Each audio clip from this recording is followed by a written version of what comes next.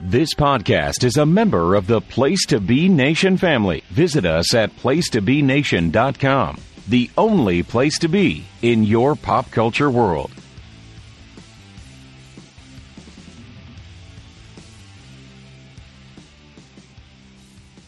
Place to Nation Wrestling Network. Welcome to the latest and, dare I say, greatest episode of Who's Next. I'm Andy Atherton, one of your co-hosts. We're here to break down the latest month of NXT television. And this was a big month. We had the draft, so a lot of superstars went up. We have some new faces kind of coming in and new storylines, new titles, not titles, but new champions going to be crowned soon. At least one, possibly two. Who knows what they're going to do with this one title. But I'm not here alone to break it down. As usual, I have the man, the Mississippi Mud Pie, Logan Crosland. Logan, how are you, my friend? Oh, I'm doing great tonight, Andy. How you doing? I'm okay. I'm better now that you and I are talking some NXT. Oh, absolutely, yeah.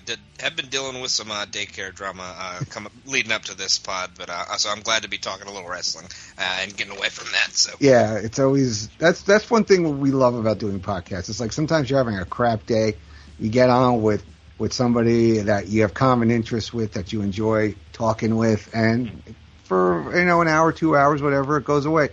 Believe me, I've had some bad moods, and I've gone in and done the comics pod or whatever, or the Disney pod, and it just uplifts you. That's one of the beauties of this the community and the people we do these podcasts with. So, you just leave that stuff at the door and talk about wrestling for a little bit, right?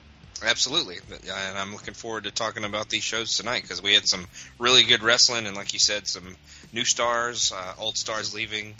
So looking forward to diving into it. What's funny is I said this the night of one of the nights of the draft, that every time somebody from NXT got drafted, you and I were like popping big time because we're like proud parents because we've been doing this podcast now for 8 months, and we been paying closer attention to a brand that we both love. That's why we started doing this podcast, and it's like really like, I don't know, gratifying, I guess, to see them go on to the main roster, which used to be a something you didn't want to do, right? Mm-hmm. With the older, but now it's the guy who made NXT what it is running the show on the main roster. So there's hope for these young people going up there. Yeah. We were talking back and forth in the chat, and we were just like, "Oh, I'm so proud of them. I'm glad they finally got what they finally deserved." We were shocked by a couple of them just because of the title situations, but we'll get into that because I think some of it's kind of foggy. But like I said, and there were one or two head scratchers. Mm-hmm. Oh yeah, absolutely. Really? That guy who jobs every week is going up. I guess they need jobbers for the house shows. Yeah, that level up legend is going up. I'm just yeah. Well, it's not wrong. Look, you know what? There's worse things in life, I guess, to do. So you're getting paid to do this, and wins and losses don't really matter. It's all about getting paid to do wrestling. Come on. But all right, enough about that. So they titled the episode on April 25th, Spring Breakin', which they like to do things like that. And it opened up with a highlight reel of a picnic being held where various NXT stars talk about the card that night. So we got the first match is the D'Angelo family. We got Stax and Tony D versus Pretty Deadly, Elton Prince and Kit Wilson in a trunk match. So they brawl on the floor to the inside. Family gets in control. Body blows and knee lifts, stacking them up, taking them down. The family retains control. Trash can shots take Pretty Deadly out. They set up a table, scooping them up. They float outside and post Stax and Tony, moving the table over and up the aisle and into the entrance. Channing takes down Wilson, mounted punches, but D'Angelo takes Prince down with a wheelbarrow. Back body drop puts Pretty Deadly into the ball pit, and Lorenzo hits a boogie board assisted senton. And then we go to break. I know these write-ups. Come on. The family is in control, taking Pretty Deadly into the ring for chair shots, turn things around, sidestep a hip toss. Stax goes into a chair in the corner. Loaded punch takes Tony out, working Channing over, putting him up in the tree of woe and stopping away. We get spilt milk on the floor as the assault continues. They drag Stax into the trunk and shut it, but then they have to get Tony D in. Tony D walks over and they open the trunk while Lorenzo has a fire extinguisher, sprays him with it. Crowbar puts Kit in the trunk. Elton is blinded, gets slammed to a table, and Prince goes in the trunk And the D'Angelo family win by putting Pretty Deadly in the trunk and closing the lid. So I thought this was a fun kind of schmoz here, kind of a kind of a mess, but Pretty Deadly obviously is on their way out at this point. We're guessing. And what do you think of this match? Yeah, this was a good weapons brawl kind of street fight kind of style match. I love that you had to say ball pit and boogie board somewhere in that description of this match. Both happened. That is a real thing. It happened. There was a ball pit. There was a boogie board. But I just loved hearing that. That's awesome. But I thought this one was really good. I was wondering how this would kind of work. It's basically an ambulance match, but it's like the mobster version. You're going to throw them in the trunk and then take them out and quote unquote get rid of them. So I thought this worked really well. I've really enjoyed Stax and D'Angelo as a team lately. I really think they've gelled really well together, and I think they've kind of emerged as one of the possible contenders to Gallus going forward. And yeah, this is pretty much effectively, it seemed, and I kind of think it ended up being the end of Pretty Deadly in NXT. It's sad to see them go. They're one of the top teams. They usually always entertain us. So happy for them to get a bigger opportunity because they deserve it. But sad to see them leave because I know that they could have had so many more great matches with some of these teams. So, but yeah, I think I messaged you when they drove off in the trunk, like, they're on their way to Raw or SmackDown. That's where they get involved. But yeah, with Pretty Dead, I would love to see them stay more, but I don't think there's really much more they could have accomplished. So getting them on the bigger stage was really a thing for them. It was time, right? Mm-hmm. So yeah, absolutely. That's what I thought. So then we get Tiffany Stratton rolling up into the arena, cutting a promo about how she's going to take her spot in the center of the division tonight. Andre Chase is deep in thought when Duke Hudson rolls up to him, tells him it's too late for thinking. It's time for action. He says Bron Breakker is an animal, a wrecking ball, but he's Andre Bloody Chase, a beacon of hope to thousands of students. And it's time for him to stand up for all Chase U. He gets Chase fired up, says he's going to give Bron Breakker an Andre Chase university-sized ass whipping. We go to break. We come back. We get Andre Chase versus Bron Breakker. Bron hot out of the gate, shoulder blocks, whip across, another shoulder block, and Andre's in a bad way. Pressing the attack, military press slam sets it up, and then Bron Breakker wins by submission with a Steiner recliner. Pretty quick, pretty effective. Kind of continues on the dissension or the whatever Duke's ulterior motive is here with Chase U, and gives Bron another squash as a heel. So I thought this was effective. I do love that they didn't call Bron up. I mean, obviously, I think we're a little ahead of when the draft right now because time is a weird concept, and but I do love that they're giving Bron a chance to be a heel and kind of work on that side before coming up to the main roster and being kind of just another guy, so to speak, like getting lost in the shuffle because he'll have to leapfrog over a lot. And I think also that could be why they're doing that right now, and they'll probably see which side of the roster they'll need him more on when the time does come for them to bring him up, and they're trying to see if they do have that option. What do you think about this match, though? Yeah, I think the match was effective, like you said. It was supposed to be getting over Bron's heel character, kind of, playing up with the crowd, kind of, shitting on them and stuff like that. But, Chase had his hope spot somewhere in there, but this was mostly a squash for Bron to get him over, kind of get him back in that his focus back on the NXT Championship and going after Carmelo. But yeah, we were surprised Breakker wasn't one of the people drafted. But I do also get it, and I think they've kind of admitted that they're kind of doing this test run heel turn, and this heel character to see if he can kind of handle doing that, or if he's just going to be a white meat babyface his whole career. But I think he's done it well so far. I think it's really worked for him. So. We'll see how much that is the case going forward. But I've enjoyed it so far. All right. We get a backstage interview about to happen, but Dijak comes out screaming through to beat Dragunov down. He tries to slam a loading bay door closed on him and succeeds after a struggle. Then we get to our next match, which is Cora Jade versus Lara Valkyria. We get Valkyria punching away, kicks in the corner, boot up on the charge, up and over, handspring, hip toss fired up. springboard crossbody, cover for 2, and we go to break. Back from commercial, Cora is in control with a wicked kneeling surfboard, counter into an arm drag, rising knee into the corner, cover for 2, blocking punches, big slap, rolling soul butt, knee, axe kick, rolling Northern Lights suplexes. Lyra makes a comeback, ripcord knee, cuts her off, blocks the knee, and back body drop to the floor. Back inside, Valkyria up top, missile drop kick, connects, bridging fisherman suplex for 2, small package, still 2, block a kick, heel trip, underhooks, duck a lariat, handspring into an enziguri, and Lyra's fighting. Lyra. Cora rolls away from the soul butt, tries to bring a kendo stick, but Valkyria cuts her off. Chop block sets her up, and Cora Jade wins by pinfall with the DDT. I really enjoy Lyra Valkyria. I think she's a kind of a spitfire. Her kicks could be a little could connect a little cleaner, I think, in her matches, but I definitely see a big upside with her. Cora, I'm kind of wondering what they're doing with Cora. I mean, she does win this match by heel tactics, but I don't know what's been like kind of going on with her the last few months, because you kind of saw her as like maybe the possible, person that was going to take the title off of Mandy back when Mandy was still champion, right? But ended up being Roxanne. You thought maybe she was going to feud with Roxanne. No, she didn't really get a shot at Roxanne. So, and now she's kind of in limbo. Obviously, she's going to be in the tournament, and we'll see what happens with her in the tournament that we will touch on in a little bit. But what do you think of this match, and what do you think of Valkyria so far, and what's going on with Cora?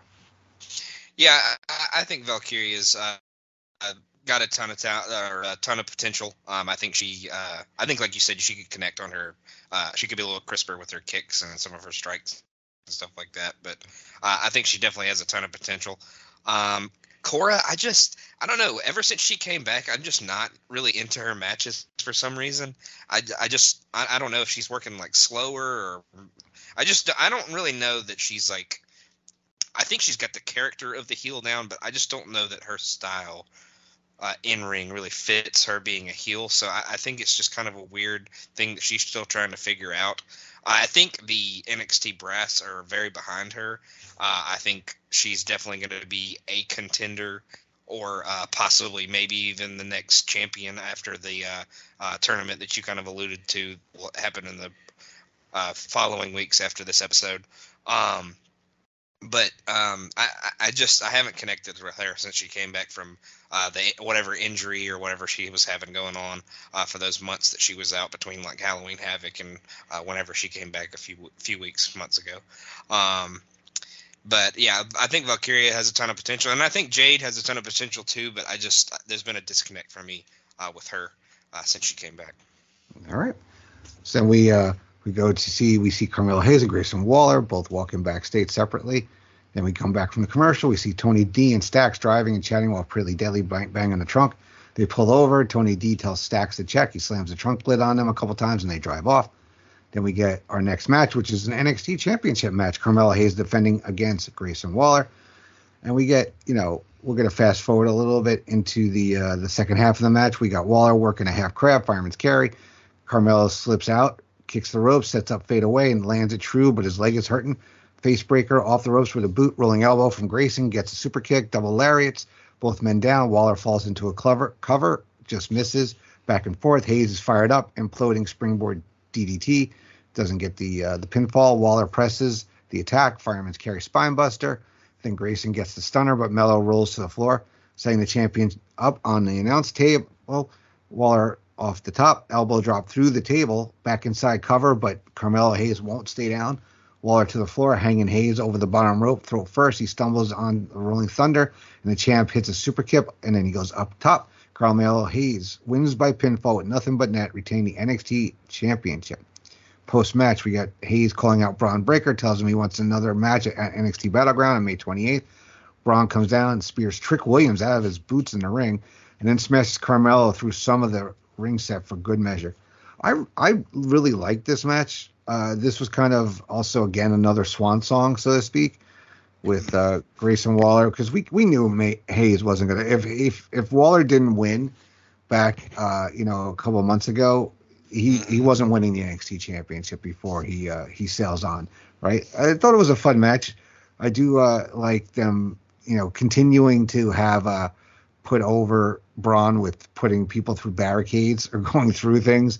And this looked pretty badass when Hayes went through. So what did you think of the match and then the post-match beatdown? Yeah, the spear through this like the balcony, the bottom part of the balcony was pretty awesome. So I won't deny that. But the match was fantastic. It makes me happy because it was so good because I love both of these guys, but it also made me sad because we're probably not going to see it again until Mello eventually gets up on the main roster. Kind of like you alluded to. I was when they did the fatal 4-way for Waller to qualify to have this title match at Spring Breakin', I was kind of surprised he won because I thought Waller would hang around and maybe until SummerSlam time or something like that, and they would have a big match like leading into SummerSlam weekend, and that would just be kind of the feud over the summer and towards kind of the fall. But when they did it, I was like, yeah, either Waller's going to win here and Mello's going up, or vice versa. So I think Mello staying down and being the champion a little bit longer is definitely the right call. But yeah, I thought this was fantastic. But like I said, it makes me happy and sad because we probably won't see this one for a couple of years after this point. So, but yeah, I thought it was fantastic, and the post-match brawl was awesome. Yep. Then we get Roxanne cutting a promo about her history as a wrestling fan. We get a video package about the ongoing saga with Brooks Jensen, Henley, and James. And we go to break. We come back, and your favorite guy, Joe Coffey, is on the phone. When Joe Gacy rolls up, it says Schism has a proposal. I know. I was being facetious. He says that Schism has a proposal for him. Ava Ring rolls up alongside him, says they want a fair match for the dyad, and after all, Gallus didn't beat their boys, they beat the Creeds. Gacy proposes a match for next week where if he wins, the dyad gets another title shot, and if Coffey wins, they'll never challenge again. Joe Coffey accepts. Ava reminds Gacy that he needs to get his too. We get a recap of Bron spearing Carmella through the set, and it moves on to a mixed tag, Brooks Jensen and Kiana James versus Fallon Henley and Josh Briggs. We get the guys to start. What do you think of Brooks Jensen, like dressed like actually a wrestler for a change? It definitely took me off guard. He's a very tan fellow, so he was quite pale in those little trunks that he had on. Yeah, he looked like Dollar Tree Terry Taylor from WCW. It was kind of off-putting to me. I was like watching the match, like, oh my, I don't know if I'm gonna. I don't know. What am I watching? Let's just say I'm glad it kind of isn't sticking around as we'll get through this match. Yeah, it was very short-lived. This whatever this character change was. But we get the guy starting. We get Jensen taunting, collar elbow, Briggs with a shoulder block, drop down. He catches Brooks with a jawbreaker, whip to the corner. Then we get Brooks to the floor. Women tag in. Henley hits a Luthez press, back elbow. James with a waistlock, standing switch, mat slam, sidestep to the splash. We get a collar elbow, struggling big knee lift to the corner, shoulder blocks from Kiana. Back handspring to show off. Fallon clobbers her with a lariat, sliding to the floor. Jensen runs interference. Briggs meets him, and Henley clobbers James.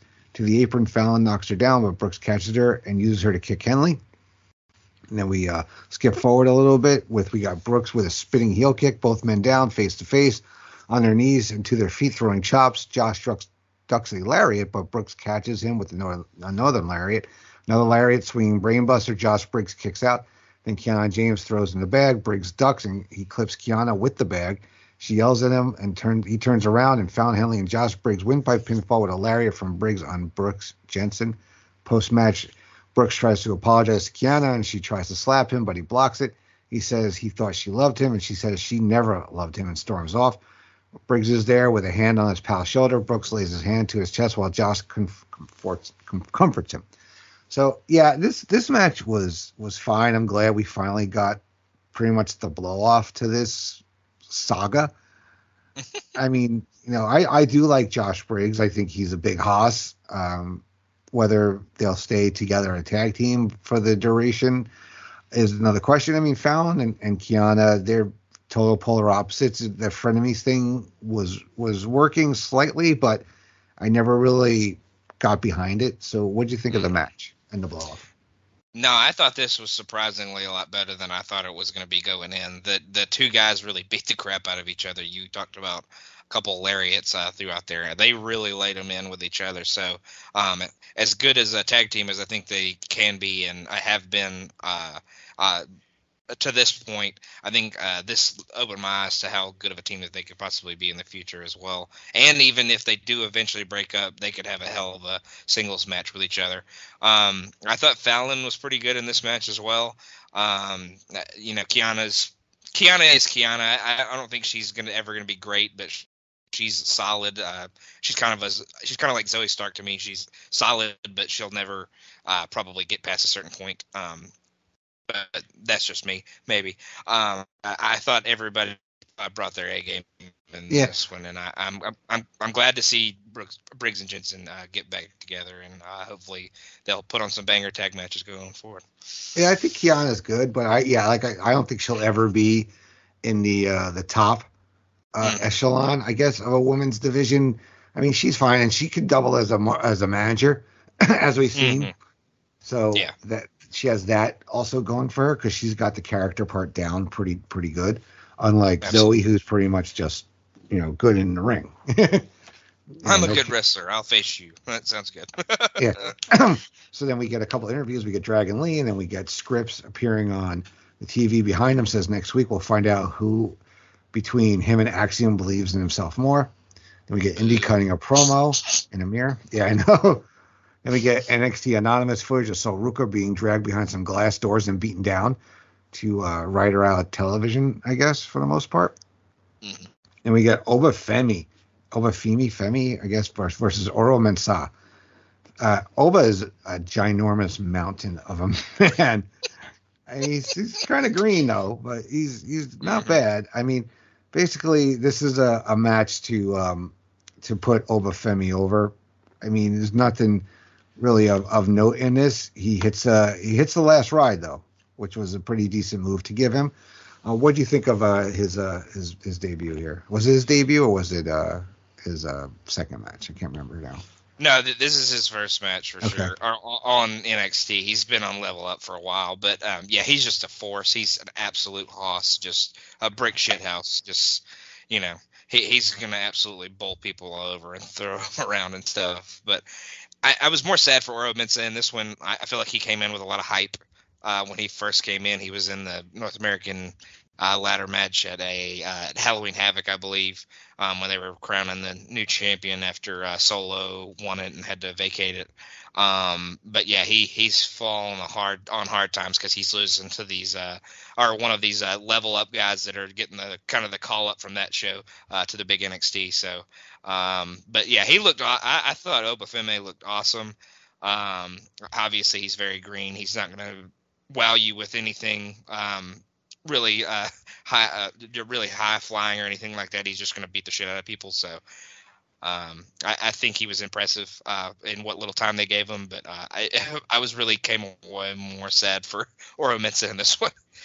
Yeah, I feel bad for these guys like that, are relatively new, and then they end up losing or even getting squashed by somebody else that's even newer, somebody that they need to kind of build up a little bit more. But that's part of what NXT is, though. It's like trial and error, and nothing really sticks because it's much easier to heat up somebody, I guess, in NXT all of a sudden. So I think the crowd's more forgiving there. Big body Javi the night off too. He's usually the one that gets creamed in these kind of matches. So they finally gave him a break.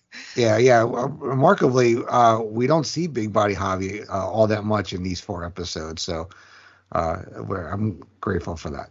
So we get Gigi coming out, commentary, cutting a promo on Jacy Jane, pledging to make her life a living hell. And furthermore, her little brother will be at ringside so we can watch her kick Jacy's head in next week. And we get a Charlie Dempsey and Drew Gulak interview backstage. And then we get Tiffany Stratton making her entrance. We get Tyler Bate chatting up with Wes Lee, kind of like being all buddy-buddy, and we're going to see where that leads to. And then we get our main event, which is the triple threat women's title with Indi Hartwell defending against Roxanne Perez and Tiffany Stratton. So we kind of fast forward a little bit into this match, and we get Tiffany hitting a second dive for Indi, following up with a diving crossbody for a near fall back in the ring, drawing Hartwell up, body scissors, guillotine choke, side Russian leg sweep blocked. Indi draws her up and clobbers her with a short arm lariat, maintaining wrist control. Another lariat. Perez ducks a third sunset flip. Stratton breaks it up with a double stomp and gets a near fall on her own, putting boots to Roxanne off the ropes. Indi counters into a pin, drop kicks into the champion to the floor. Tiffany up, senton atomico to the floor, and we get Indi Hartwell hurt on the floor. Stratton takes Perez inside for kicks, corner lariats, big falling lariat, but doesn't get the pin. Reverse chinlock applied, grounding Roxanne, hard whip into the corner, boot up to the ropes as Perez makes a valiant stand, turning her around in the corner, beating her down, back body drop to the apron. Perez up top, perching, diving crossbody. Tiffany rolls through, hossing her up. Roxanne floats over, schoolboy pin, not enough. Jockeying for position in the turnbuckles. Perez hits her with an avalanche Frankensteiner. Then we get trading strikes, a suplex reverse, small package for two. Roxanne goes for another cover, and Indi Hartwell hobbles back in, breaks it up. Covers May, trapping Perez and Stratton both in the ropes for strikes. Spinebuster to Tiffany. Roxanne breaks it up. Stratton hits the moonsault. Indi pulls her out of the ring, falling elbow. Indi Hartwell wins by pinfall with the falling elbow on Roxanne to retain the NXT Women's Championship. This was a great three-way. I felt, Indi showed so much heart here because she gets legit hurt in the middle of this match to the point where I was reading online, like after that, they almost had a title change happen because they didn't think Indi was going to be able to come back out. And I believe it would have been Tiffany that would have taken the title. So good for Indi that she kind of is going to get to, not to jump ahead again, but to go out on her own terms, so to speak, and not, because of an injury. So what did you think of the match? And then Indi miraculously coming back out after having a knee injury. Yeah, I thought outside of a couple of kind of wonky botches throughout this match, because Roxanne does like one of those like double arm drag where she jumps off the ropes and they got like real tangled up and it just looked real bad. It made its rounds around Twitter. I'm sure everybody's seen it at this point. And then obviously the moonsault or whatever kind of dive it was to the outside that ended up pretty much hurting Hartwell because her leg kind of got caught under and her ankle kind of bent the wrong way. So I haven't heard if she actually broke anything or if it's just like a real bad sprain or anything like that, but it's definitely a legitimate injury because you can watch the replay back and it's pretty gross looking. But other than that, the match was really good. I think when Stratton and Perez kind of had to improvise when Hartwell went out, I think they really did their best in a tough situation. Those two girls are super talented, and I think they'll definitely have a couple of one-on-one matches, maybe even coming up soon. Going forward, and I think both girls are. I think Tiffany has to pretty much be the next champion because I think she's starting to become one of those that kind of a Lex Luger type where she's getting all these opportunities and she keeps falling a little bit short. So I think she finally needs to achieve the big one. But these two girls are going to be great going forward. And sad Hartwell get hurt. But she's a little a good treat next week. So there's that. I never thought I'd have a Lex Luger Tiffany comparison, but there we go. We've had it. All right. That wasn't on your bingo card. Yes. Whoever had that, mark it off. All right. So then we cut back to the D'Angelo family down at the docks. It's heavily implied that they threw Pretty Deadly into the sea, which is actually a crime. Pretty bad one. Tony said they did some business tonight. Now it's time to celebrate, and they get back in the car and they drive off. So that was the last we saw of Pretty Deadly, and that concludes the episode. We move forward to the NXT show from May 2nd, and then we start off with Drew Gulak versus Wes Lee for the North American Championship. We actually get a little recap, though, at the top of all the NXT talent that got drafted to the main roster over the last few days. And we could talk about that towards the end of the pod. But we get Charlie Dempsey and Tyler Bate seconding their men here. And we get Dempsey quickly getting involved, running interference. We get Lee with a drop down. Gulak catches him with a sunset flip for two. Grounded kicks into a double stomp. Jockeying for position in the turnbuckles. Wes rolls through and lands on his feet, and Drew lands a diving lariat. Then we get a grounded Cobra twist, wrenching it in. Lee fights out, trading punches, snap mare, drop kick to the shoulders, out and back in. Charlie pulls Wes out of the ring, but Tyler dives on him to even the odds. Lee with an uppercut, slingshot, back handspring, and Wes Lee wins by pinfall with the cardiac kick. So I thought this was a fine match. I mean, it was the right amount of time. You know, you knew Drew Gulak wasn't going to win it, but it's a lot of it too is also, I guess, building towards something else. And Drew and Charlie Dempsey, who I'm not really catching on. Charlie Dempsey, I'm not really. I mean, I don't know. There's something there that I'm kind of like on him. And Gulak is fine, but you obviously know that they're going to build to Wes Lee and Tyler Bate at some point down the road. But what do you think of this match to start this episode? Yeah, I think it was a good little technical match. It's just another notch in Wes Lee's belt. He's has these really good matches on TV every week in these North American title defenses. Yeah, I've been kind of disappointed at how they've treated Gulak and Dempsey to this point. I thought they were going to be a little bit bigger of a deal. And I feel like in these episodes that we'll talk about tonight, including this one, they kind of start to kind of use them a little better. But yeah, like you said, it's not very easy to catch on with either of those guys, because I feel like they'll use them for like a week and then they'll disappear, and then they'll use them for like a week and then they'll disappear for a few weeks. So maybe this round will get them a little bit more regularly featured. But yeah, like I said, another notch in Wes Lee's belt and another solid little technical match that he had there with Gulak. All right, so then we get a recap of Carmelo Hayes defending his title last week at a post-match challenge from Bron Breakker and the Spear. We get Trick Williams walking backstage before we go to break. Back from commercial, we get Alva Fire and Ela Dawn vignette where they talk about their cryptid witchy way about going to SmackDown and having one last unholy seance on the way. Then we get Trick Williams in the ring, and on the mic, he basically calls out Bron Breakker, who comes down, and he ends up, giving him a message to him, and it says Mel is watching through the TV, and last week Braun blindsided both of them. He wants to handle it like men. Braun says there's only one man in the ring. He'd hate to do the same thing he did to Melo than to his mouthpiece. Trick says he isn't a mouthpiece, but Braun's going to need one. He's just mad the crowd never liked him, and they do Trick and Melo, and he'll beat him black and blue, and they job out, but Braun does heel 101, says he's calling the shots, and the match will be next week. So, continue with the character development here, and Trick basically, we had Melo off selling the injuries. We got Trick in here to kind of continue it on, and so what do you think of the heel work here? Yeah, I thought this was a really impressive segment for Trick. I think he came across really well, made him feel like a big deal. But yeah, more good heel work by Braun, really coming across as a real piece of shit. And I think this is a match on paper that if you presented it to me, I probably would have been too excited for. But I think they made it seem like it was going to be a big deal, and it could be a pretty solid contest between these two. We get J.D. McDonough interviewed backstage. Says he's waited 21 years to be Monday Night McDonough, and you better believe all of the haters. And then we get Noam Dar rolling up, asking J.D. to pop a kneecap, rip a ligament for old time's sake, so Dragon Lee doesn't come after his Heritage Cup. McDonough gives him some advice: stay away from him, because if he pisses him off, he'll take that cup to Raw with him. Then we move on to Gigi Dolan versus Jacy Jayne. Dolan sends the action to the floor fairly quickly. Jane trips her up, cannonball off the apron. Jacy takes some time to taunt Gigi's brother before going back inside with a lateral press for two. Arm wringer senton. Kick to the spine, mule kick, only two. A little back and forth, trading super kicks. Flash round kick from Gigi, staggering Jacy off the ropes. In the turnbuckles, Jane reaches Gigi's arm into the post and gets a bloody forehead.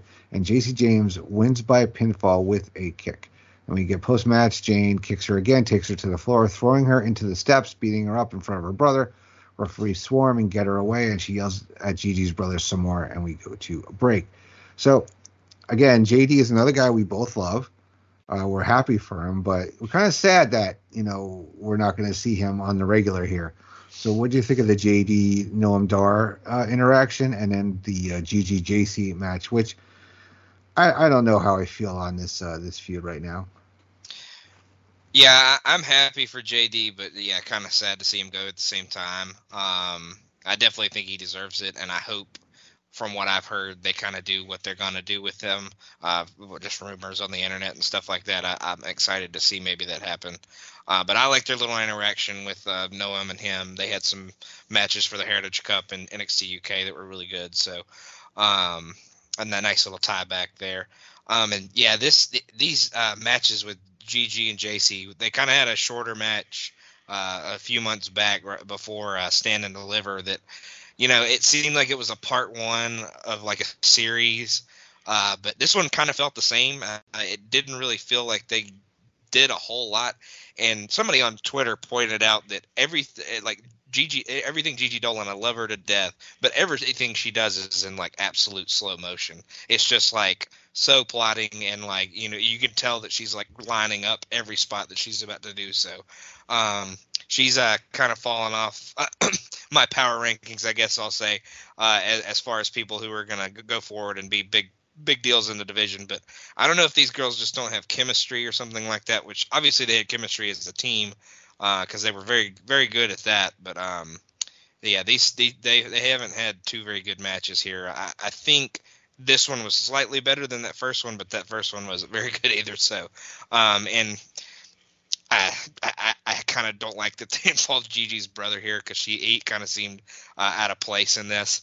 The one thing I did like is she bled hard way. I don't think that was don't think that was on purpose or anything like that, but that kind of did make Jacy look like a badass. So I did like that part of it. Yeah, I don't know, but part of me is like, looking at how this feud has developed between the two of them, would you break them up still? I mean,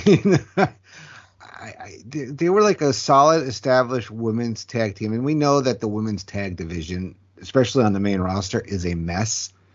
So thinking about that, it's like, it's not as, I wouldn't say unnecessary, but I mean, it had to happen at some point. But I mean, unnecessary is like when you talk about Peyton and Billy, right? But this, I don't know, this feud has not been what I thought it was going to be, I guess. Maybe because we haven't gotten the matches. The matches haven't delivered, I guess, as much as we'd like them to at this point. Yeah, I just, like you said, I don't think it's been what we kind of thought it was going to be. And I think they just could have been so much more effective as a team. I think they could definitely, if they're going to keep these women's tag titles around on both on NXT and on the main roster, because they keep flipping it back and forth, and they've vacated a few times lately. If they're going to keep it around, which I kind of wish they would get rid of them because they just don't book it very well. But if they're going to keep them around, they could use a team like these two were, and they were very good as a team. And I just don't know that these two have a ton of potential as singles at this current time. I don't know. You can't really force them back together, but they definitely need to do something different with both of these girls. Well, it's like, comics and stuff like that. Like, you could retcon stuff. I mean, they could always, reunite them when they get brought up to the main roster and just kind of like say, hey, yeah, that's all water under the bridge, whatever. They could find a way to do it. And wrestling fans sometimes have short memories. So yeah, that's true. Mean, they could always do that in a pinch if need be. I mean, you have people that have like blood feuds. I mean, wow, the feud between like Savage and DiBiase, and then all of a sudden, Savage is a heel and he's the Macho King, and he gets presented with his scepter. It's like, oh my God. So it's like, that happens. That's happened forever in wrestling. So they could still, I mean, I think we'll see them back together at some point. I don't think it'll be in NXT though. Yeah, definitely. It could be on Raw or SmackDown. All right, our next match, Axiom versus SCRYPTS. SCRYPTS blindsides Axiom during his entrance. I know. We get a bell, right hand, block, duck lariat, springboard, roll through, drop kicks, cover for one. Waist lock, back bride drop into a cross armbar, but SCRYPTS gets the ropes, tripping Axiom off their aprons. Corkscrew flip nails him. SCRYPTS takes him back inside, cover for two. Whip across, Axiom with his sleeper hold. SCRYPTS breaks his grip. Back elbow, up in the corner, caught moonsault off the top. Axiom kicks out.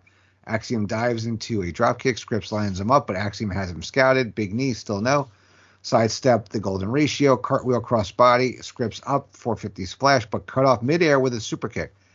And then Axiom hits the golden ratio. Post-match, Axiom offers Scripps a hand. He takes it, but drops Axiom with a punch. Axiom gives him one in return, tears his mask off, and lays him out with a kick. And nobody makes a big to-do that it's Reginald under the mask, which was kind of odd. So what do you think of this match and the unmasking of Scripps? There was a faint Reggie chant in the crowd. Yeah, faint one. I'm just playing. But this is again one of those. If you presented it to me on paper probably 3 or 4 months ago, I would have been like, "Yeah, I'm gonna quit. I'm gonna quit watching NXT at this point." But Axiom's coming to his own. I feel like we've gotten a little bit more behind his hype lately. I still don't think we're like super high on him or anything like that. Scripps still stinks. Scripps still thinks it's a character. I think Reggie is a good worker in the ring. I think the crappiness of the gimmick kind of overshadows that for me sometimes.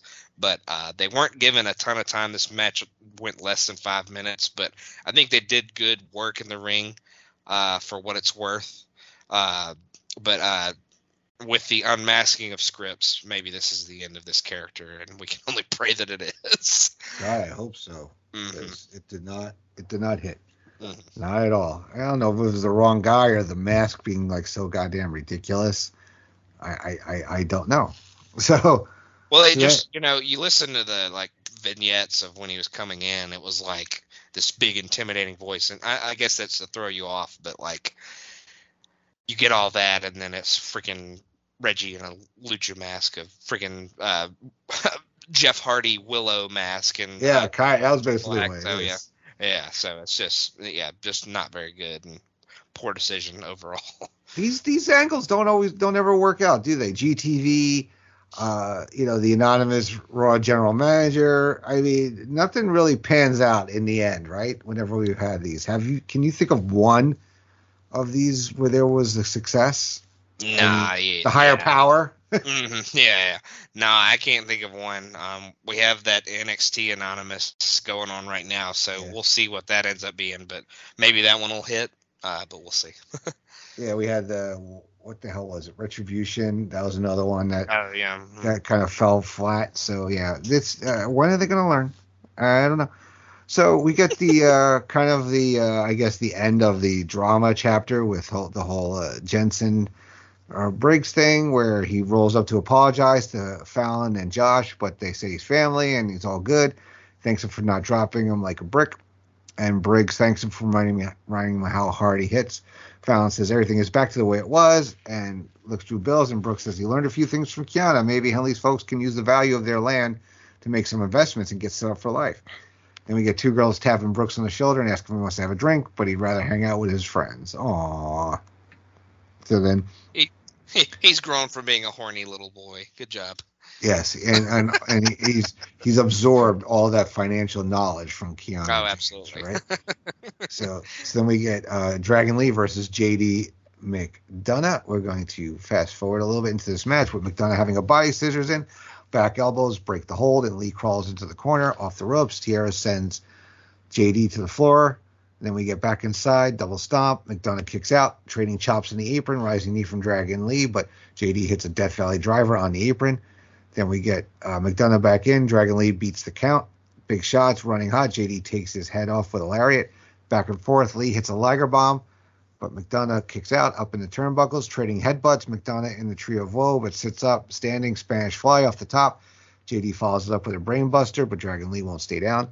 Flip pile driver connects. McDonough rolling to the floor. Noam Dar tries for a cheap shot, but Dragon puts him down with a super kick. Back inside, JD with a headbutt, pulling him up, and wins by pinfall with the devil inside. Post match, we get Lee attacking Dar, and they fight up the ramp. I thought this match was really good. Again, it's like sad that JD is going up, but he's going to have some really great matches up there with a number of guys. But that Spanish Fly was really pretty awesome, and I guess the reason was to move forward the Dragon Lee Noam Dar thing, But I was a little surprised that JD gets the win here. So what do you think of the match? Yeah, usually in these situations, the guy that's kind of going away does the honors for the new guy. I don't think it hurts Dragon Lee at all to take the loss. I do think he needs to get this win in this feud with Noam Dar, though, because he has taken a couple of losses on his way in. So, but it doesn't hurt to lose to JD. JD's going to be a main roster talent. He's going to be a main roster talent for a long time. I honestly think this is one of the best matches we've seen throughout the whole pod as a whole. I thought this was just super crisp. They hit everything with a ton of force. Like you said, that Spanish Fly was awesome. He hit Lee countered the Devil Inside with a Canadian Destroyer. That was absolutely sick. Just a ton of great moves, a ton of high-paced action. The crowd was on fire for all of this. So, yeah, maybe you could say that maybe JD should have done the honors, and that's the black mark on this match. But I think it ended up being all right. And Dragon Lee will definitely come out of this looking a lot better, and I think he'll have some success coming up for sure. Mm-hmm. Yes, definitely. So then we get Kid Carter and Katana Chance hanging out backstage talking about their tag title match. Now, unique it is for a Raw tag team, which is them, and a SmackDown tag team, which is Ela and Alva, to be fighting for the NXT Women's Tag Team Championship. The Schism meet backstage, and Joe Gacy talks about how he's going to suffer for their collective good. Back from commercial, we see a video package of all the NXT women who have been attacked over the last little while. And we get Joe Coffey versus Joe Gacy, a match that Logan was looking forward to. Obvious match of the year candidate for him before he even sees it. So, not a big fan of the Joes. No Joe. So we get Coffey ramming him into the corner, but Gacy turns him around with a pile of lariats.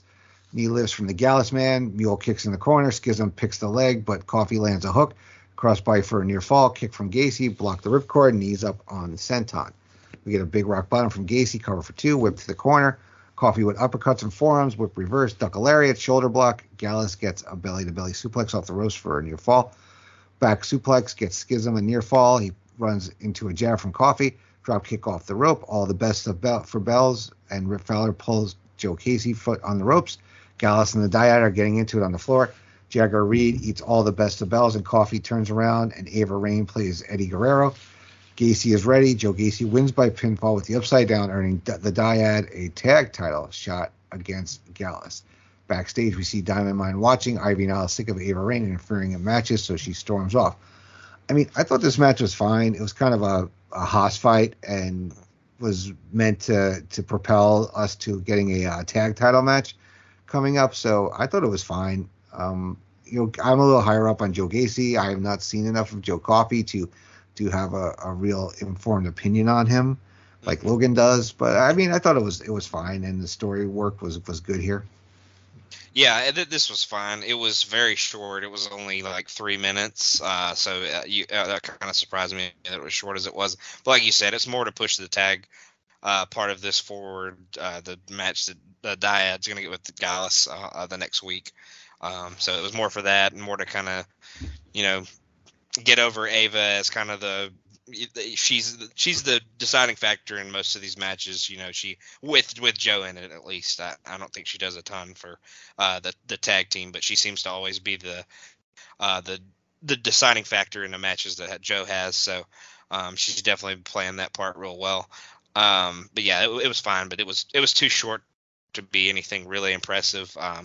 It's probably good for these two guys, in my opinion, that it was pretty short, because if they had gotten too much longer, it probably would have bored me to death. But yeah, I mean, yeah, it's fine. Yep. And we get Saul Rucco checks in with her pal Danny Palmer doing splits, says she's going to win it for her. And we get Hank Walker and Tank Ledger rolling up to pep talk her, and Oba Femi rolls up to be imposing. Am I silly? Am I getting a kind of a new version of what's it called? Heavy machinery. Heavy machinery from these guys. Are you getting that kind of vibe here from these two?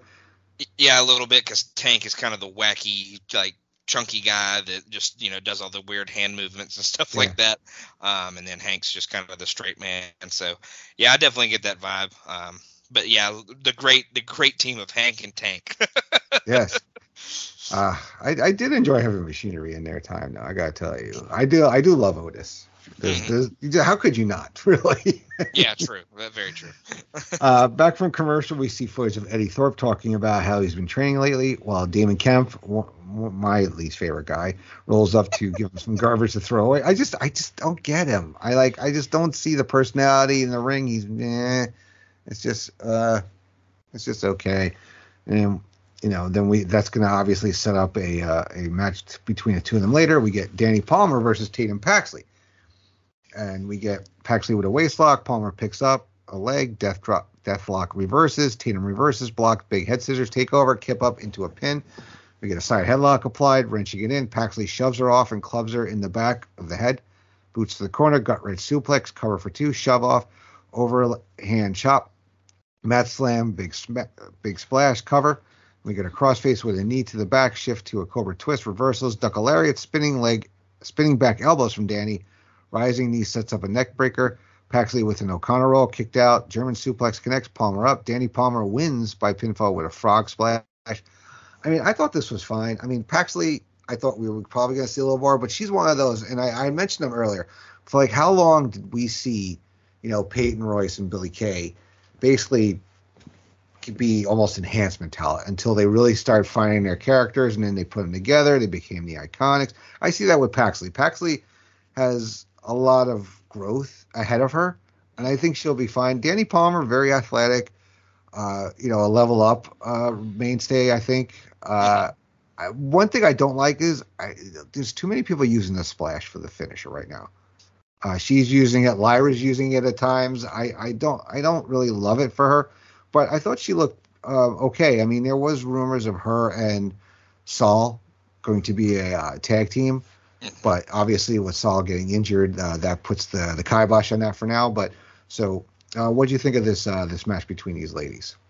Yeah, Danny's another one of those that I think she's one of those college athletes that they kind of got on an NIL deal or something like that. She's super athletic. She can do some athletic stuff, kind of like Soul can. Soul's obviously a lot bigger than this girl is, but I think that's kind of why they wanted to team them up together, because they're kind of the same style, kind of come from the same background a little bit. But yeah, Tatum's going to be she's going to be the girl that loses these matches to these kind of new girls as they kind of factor into TV. She's a good hand. I hate to use that term, but I feel like that's kind of where she is at this point. Like you said, she as long as she plays her role and does what's best for business for a while, hopefully they'll pay her forward as in the end, or as she advances through her career. But yeah, perfectly fine match for Danny here. She showed some athleticism, but I think both of these girls have a good bit of potential. Mm-hmm, exactly. I mean, look at Kaden Carter. How long was she getting squashed for until she finally got put into a tag team? So yeah, they got to pay their dues, right? They got to. Mm-hmm. Yeah, just look at like Angelo Dawkins. Like, he was in NXT from the beginning until like 2017, 2018 when Montez Ford finally came in and he hit big, and now he's in one of the best tag teams on the main roster. So, I mean, if you can't ever give up, you just gotta keep doing what you're doing. If they give you something, you have to do it to your best of ability, and sometimes it gets over, sometimes it doesn't. Yeah, there you go. So we get a Chase U vignette with Thea Hale having a panic attack about Andre Chase not being in class today, and Duke Hudson springs into action to take control of the class, and he leads on a quiz about the draft, and talks about that what a nice ring Duke University has to it. Then we come back for commercial. Robert Stone is looking through the Von Wagner family album. Wagner narrates the history of his dad in the Beverly Brothers, and Stone finds a picture of Von as a messed up-looking baby, but Wagner refuses to talk about it. Stone looks at the pictures more closely. We see that baby Von had a big old suture across the dome of his head. So where that's going to lead, I don't know. We get our main event, which is the women's tag team title match with Alba Fire and Ela Dawn defending against Katana Chance and Kaden Carter. So we move forward a little bit. And we get to the ladies. We get a double team. Gets a near fall on Alba. Front chicanery. Fire kicks out. We get Kaden with a boot. Katana a shoulder thrust. Assaulted assisted moonsault, but the knees are up. Kick to the ribs. Tag to Dawn. Lung blower hold. Fire off the top. Senton Atomico. Carter breaks it up. Code breaker staggers Hila. Carter tags in. Chance off the top. Neck breaker 450 combination. And Alba breaks it up. All 4 women are in, brawling at once. Fire with a super kick. Katana puts her in the corner. Boot up, jockeying for position up top. Kaden tags in. Double Spanish fly. Crossbody takes Dawn out, but Fire uses Chance as a weapon. Powerbomb lift. Hila tags in. And Alba Fire win by pinfall with the KLR bomb. Reverse STO combination on Katana Chance to retain the NXT Women's Tag Team Championship. So I don't know what they're doing with these titles, right? Because these are obviously, we've danced around the draft a little bit, but when it started on SmackDown, we got Hila, Dawn and Alba Fire getting drafted, right?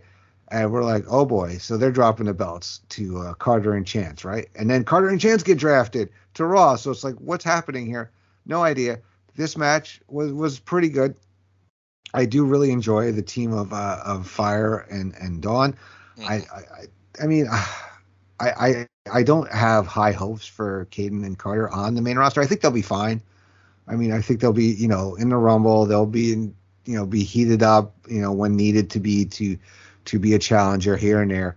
But I don't see that much of an upside of them on there outside of being like, as you don't like to say, like good hands, so to speak. But I thought this was fine. I did like the double Spanish fly, and and the champs look good here. So I think they're going to be really make a difference on SmackDown, the two of them. But what did you think of the match? No, yeah, I think Fire and Dawn are definitely going to be a big deal on the main roster going forward. And I also kind of feel the same about Chance and Carter. I feel like, like you said, they'll be the team that if they need to heat them up to make them the challenger of the month for the women's tag champions, they'll do it. But up until they were champs in NXT, I don't think that they were presented too well before that. But obviously they were champs. They're the longest reigning NXT women's champions of all time, so that they had a pretty nice run. So they obviously kind of found something, and the fans got behind them for sure with the crazy entrance that they have with the smoke guns and stuff like that. The dancing, yeah, but I get kind of an Adam Rose vibe. You know what I mean? Or No Way Jose, like that dancing, partying stuff in that really small room. Yeah. It'll work. Will it work in a big arena with a different crowd every week? Because that's the thing too right now. NXT is not touring for their program.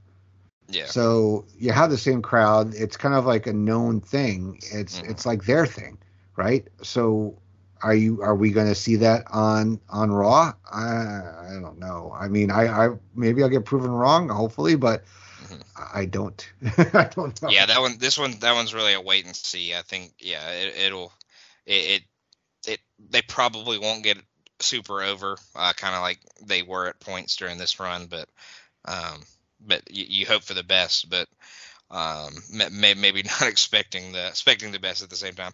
Oh, but as far as the match went, I thought it was real fast paced. It was pretty chaotic. I felt like there was a lot of cool spots, a lot of good work in there. I love the double team finisher that Fire and Dawn have.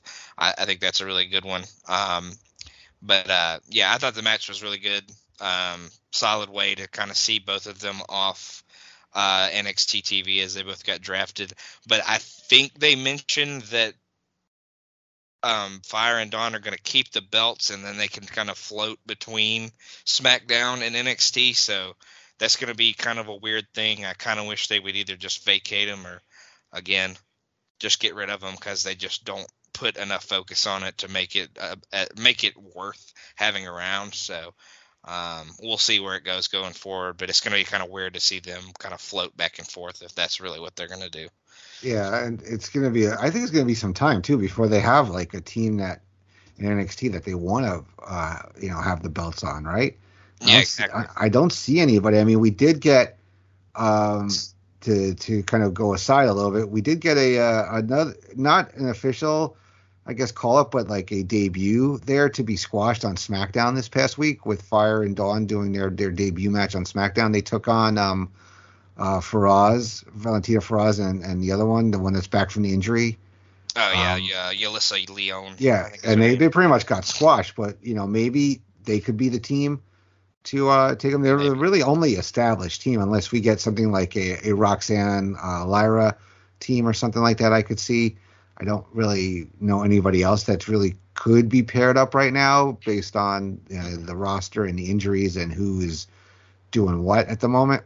Yeah, they got a lot of injuries on that women's side, and like you said earlier, like Danny and Soul could have been a team, but Soul tore her ACL, so she's going to be out for at least 9 to 10 months, you'd think, maybe even a year.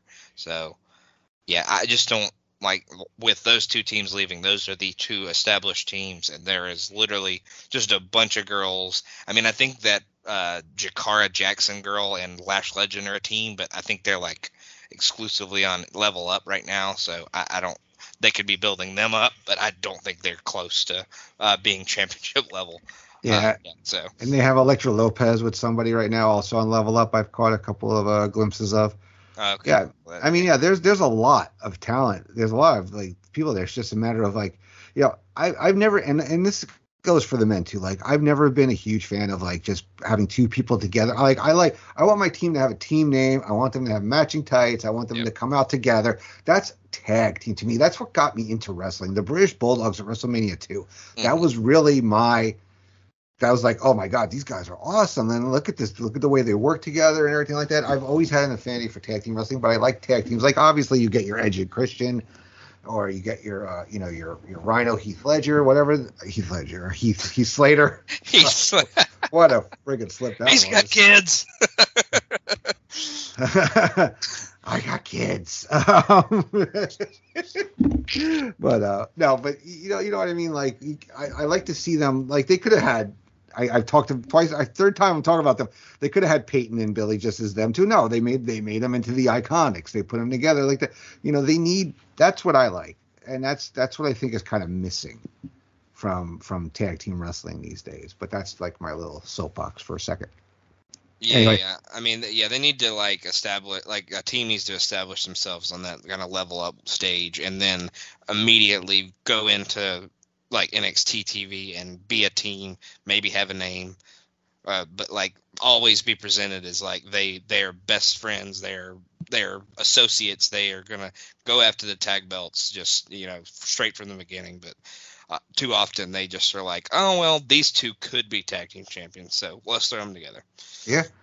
So after this, we get a Dijak promo talking about what a beating he handed Dragunov earlier. We get Indi walking backstage on crutches. Then we get back from commercial. Trick Williams meets Apollo Crews in the parking lot. Crews just want to tell him he sees potential in him, thinks he can have the place, take the place over. He's the definition of a superstar. He better not let that talent go to waste. Trick thanks him. They embrace. So Apollo Crews is headed back up to the main roster. Then we get Indi Hartwell in the ring, mic in hand, talking about when she first came to the Performance Center years ago, and how she formed a family with the Way, and that she couldn't believe she won the title of Stand and Deliver. And lots of folks say they want to be a fighting champion, and you don't always get to prove it. But last week in the trans room with a high ankle sprain, she said, hell no, and ran back out there, said she wasn't going to let the title reign end on the medical table. Then came Friday, she got drafted to Raw. It's been a few days, she still can't believe it. But right now, just like when she walked through the PC doors, the most important thing is NXT and this title. And starting next week, there'll be a tournament to crown a new champion, ending at Battleground. And she says she lives by the don't cry because it's over, smile because it happened mantra. She holds the title in front of her, gets emotional, kisses the main plate before saying it down in the ring, hobbling off, wondering how she's going to leave the ring. Then we get Dexter Lumis sliding out from under the ring with a thumbs up to help his wife leave in dignity. Then we see a manicured hand reach down, grab the title, and another grab it elsewhere. Cora Jade and Tiffany Stratton tug of war for a moment before the ring fills with the entire women's division brawling, which I really love that, because it shows that they, when they do these on NXT, shows how hungry they are with the NXT stuff, with other title chases they've done. But I think I might have messaged you like, I'm not, you're crying, I'm not crying with the whole Indi promo, because I thought it was so nice, it was so sweet. She earned it. Yeah. I mean, it was a surprise that she won the belt, but we were very happy for her. And, because we knew she was one of those, it's time for her to go to the main roster, but maybe she got this as a transition. It didn't end the way, we had all wanted for her, but she did her goodbye was so nice. We get the, Dexter thing, and then, it leads right into the rest of the roster. Who's going to take it? Who's going to claim it next? And I think we get the, we show who the top candidates are pretty much off the bat. But so, what do you think of Indi's promo? How many Kleenex did you need? And what do you think of the women's division going forward? Oh, I went through the whole box when Dexter carried her out, and she gave the big thumbs up. So, no, I'm just playing. I hate that she had the injury, and that's kind of a little bit why she gave it up. But I almost feel like I feel better that it ended that way, and she didn't have to lose, because I think they gave it to her as a thank you for being the stall. I mean, she's another testament. Like you were talking about some of these girls that are not doing much right now, but they're hanging around and doing what they're kind of are told to do at this point in their career. But Indi hung in there. She finally became champion. They appreciated that she was there, and they gave her this run. I you don't ever want to see anybody get hurt. But I do think it's kind of an effective way to transition away from her, because it would be tough to have her lose and then go to the main roster, because it kind of seems like, if she can't beat these girls, how is she going to beat the girls up on the main roster and stuff like that. But, yeah, she definitely needed to end up on the main roster. It seems like they're kind of reuniting most of the way. I think Theory obviously won't be involved because he's kind of his own guy now, but it seems like they're doing the way 2.0. It'll be awesome to see them all back together. All right, so that ends this episode, and we move on to the NXT show from May 9th, and we open with a recap of Indi Hartwell relinquishing the women's title. We get the participants of the NXT Championship Tournament are arrayed on the stage, and Tiffany Stratton and Gigi Dolan get instant promos about they're going to win the tournament before starting us off in the first match. So we get Gigi Dolan versus Tiffany Stratton. We get some back and forth, double stomp, Stratton seated arm breaker, seated arm bar, double stomp to the hand, hammerlock, Gigi sidesteps, cover for two, arm ringer, trading strikes, Dolan with lariats, front kick, Tiffany wins with a double arm knee arm breaker. Stratton then follows it up with a back handspring elbow, roundhouse kick. Gigi tries for a Cobra twist. It gets blocked. Tiffany with a Finley roll, double jump, and then wins by pinfall with the double jump moonsault. I thought it was a good start to the match. Tiffany obviously is our favorite going into it. Gigi's kind of treading water. I mean, I think because of the whole Jacy feud that, unless you're going to put those two in the finals, neither are going to advance far in this tournament. What do you think of this opening match here? Yeah, and I after the two matches they've had, I definitely don't want to see them fight over a belt in a final for a tournament. So, like you said, Gigi's kind of treading water at this point. Tiffany's definitely one of the favorites. She now named the moonsault the prettiest moonsault ever. So a little homage to Christopher Daniels calling it the best moonsault ever, but she has the prettiest moonsault ever. So I like that little bit of homage to Daniels there. But this match was fine. Obviously, Tiffany was definitely going to win going in. She will at least make the finals, I think, if not win the whole thing. So, I thought it was all right. It wasn't anything too great. Gigi, kind of like I said earlier, isn't really impressing me. It feels like she's kind of in slow motion a little bit. I don't know if she's demotivated or something like that, but hopefully she turns it around going forward. But this was all about Stratton for sure. All right. So then we get Gallus, Mark Coffey, and Wolfgang versus the Dyad, Jagger, Reed, and Rip Fowler for the NXT Tag Team Championship. We're going to cut forward a little bit, and we get Fowler keeping Coffey in the corner. Tag to Reed, boot up and over, super kick and a throat thrust cuts Mark off. Jagger with a front chancery, grinding him down, back body drop, shakes him off. Wolfgang tags in, cleaning house with strikes, stampeding Reed into the corner, whip across, big crossbody. Diving double axe handle, scoop and a slam, big senton, and the Gallus man stands tall in control. Tag to Coffee, big slam, only 2. Deep folding press, not enough. Gallus boys with a tag. Ava Rain gets up on the apron. Catapult and the delay is enough for Reed to hit a DDT on Coffee. Tag to Fowler. Ivy now at ringside, beating Ava down to the point where the Creed brothers have to pull her off. Gallus get it together. Gallus wins by pinfall with a boot of doom on Rick Fowler to retain the NXT Tag Team Championship.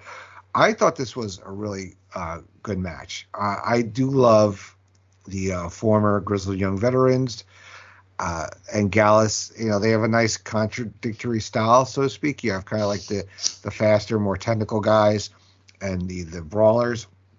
The whole Ava Ivy thing is interesting going on ringside, and getting the Creeds involved in this too.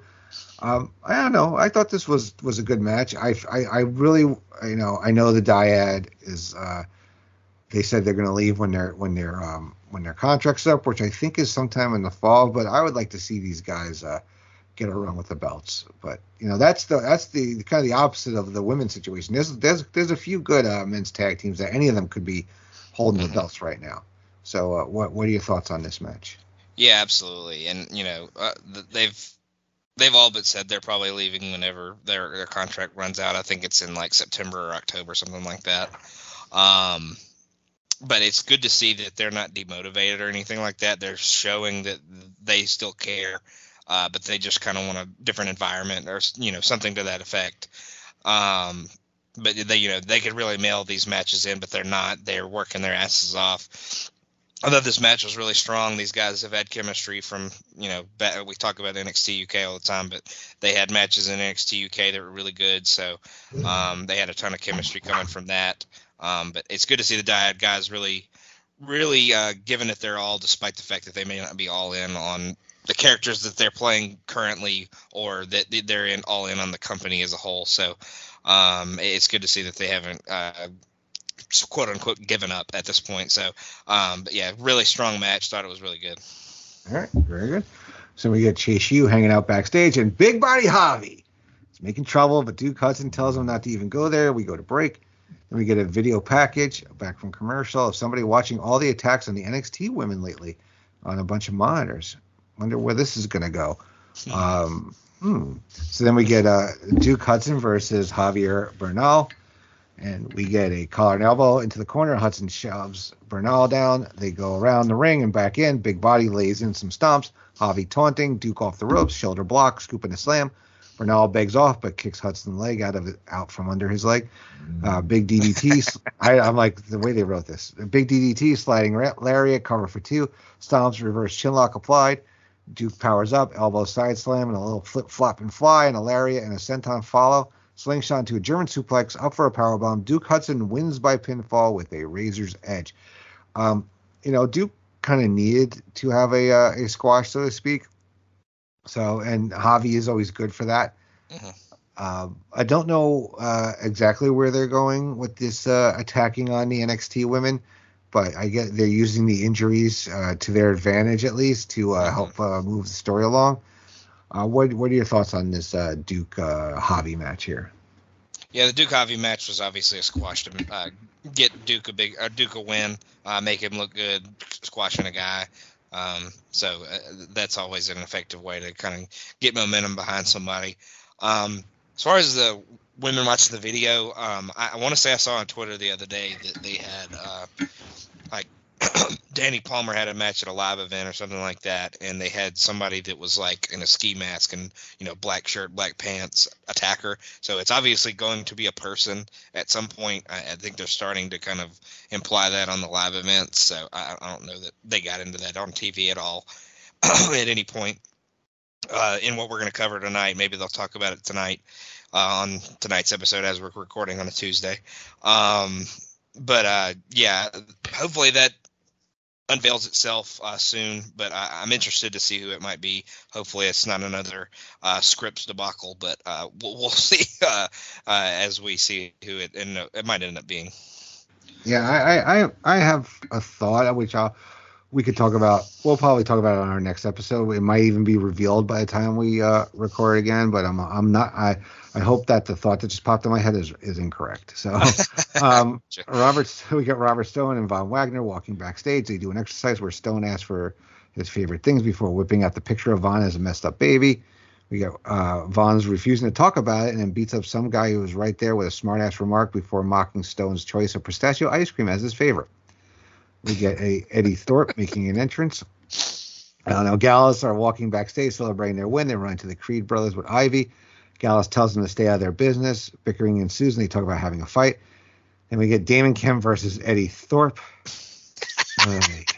This was a match I'm like, what do we... I mean, Eddie Thorpe, I kind of think okay, he's our new, more serious, better looking version of Tatanka. So we get collar and elbow, Kemp with a side headlock, arm wringer, and arm drag, and Thorpe is feeling it. Waistlock takedowns from Damon. Eddie gets to the ropes, and Kemp breaks dirty by pie facing him. Side headlock, shot off an over duck lariat, headlock takeover to the ground on Damon. Damon Kemp reverses, headlock takeover his own, off the ropes, leapfrog, big crossbody, takes him down. Thorpe with chops, suplex denied, uppercut, slingshot, jackhammer. Then we get mounted forearms, raining them down, Death Valley driver for 2. Grounded Cobra twist, whip across, back elbow, Solba, Enziguri, big boot, German suplex, Thorpe off the ropes. Eddie Thorpe wins by pinfall with an elbow drop. I mean, I think Eddie Thorpe is fine. He's athletic. He's got a good look. I kind of actually like his character. He's going with his heritage, but it's not in the cheesy Tatanka way. Mm-hmm. So I'm okay with that. Damon Kemp, just put him in a tag team with Javi so we could just get them both out at the same time. What do you think of the match? Yeah, Kemp needs to be in a faction and not talk very often because his voice is he's like Jack Swagger level. I always liked Jack Swagger in the ring, but anytime he talked, it was nope. I'm out. He was the Alexander Wolf of. of the Diamond Mine. But yeah, I think Eddie has some potential. I think he had some really good matches on Level Up before he started being featured on NXT TV. So yeah, Kemp needs to be kind of the silent type that's in a faction that's kind of the problem is you can't really book him as a bruiser because he's super short and stocky. So I don't know. I just feel like he needs to be the silent kind of beefier guy that's in a faction or something like that. Keeping him with Diamond Mine probably would have been smart instead of splitting him off and making him his own guy. Because I can't stand to listen to him talk. So if he could have been their silent guy that came in and wrecked shop or something like that, that could have been more of an effective way to use him. But yeah, Thorpe I think has some potential, but Kemp is like you said, just pair him with Javi and they could just get killed by everybody. There you go. So we got a Bron interview in the locker room. Said there's no change in his attitude. He just stopped caring. For over a year, he carried NXT on his back, and what did it get him? Nothing. The NXT universe chose Mello, and that's fine because he's still picking splinters out of his ass after he speared him through the set. Breakker tells Carmelo Hayes that he's going to put Trick Williams in the same hospital that he put Hayes in tonight. Then we move on to a Dijak versus Dragunov match. And we get these guys have been beating the piss out of each other for the better part of a month, and I'm loving it. Dragunov with a leg pick trip and a big knee, chops in the corner, more chops, and Dijak goes down, bombs away, knee, drop. Dragunov goes up top, but Tall Don cuts him off and knocks him to the floor. Headed out after a breather, Dijak throws him back inside for a cover. Then we get trading forearms in the middle of the ring. Ela gets a head of steam going, knocking Dijak into the ropes. Knee gets an enziguri, and both guys are on their knees. Waistlock, Dijak breaks it, and then Dragunov out, going for the Constantine special, but he can't get a rebound.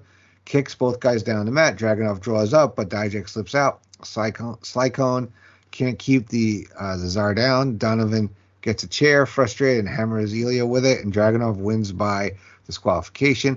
Post-match, Dijak continues to attack Dragunov, trapping him under the steel steps and climbing him on them to crush him. So I'm enjoying this feud. I mean, these guys are just brawlers. Dijak needs somebody to kind of help elevate him, I guess. I think Dragunov is one of those guys. He's biding time. I don't think by the end of the summer, but I think definitely by maybe Survivor Series, he's on the main roster. I think.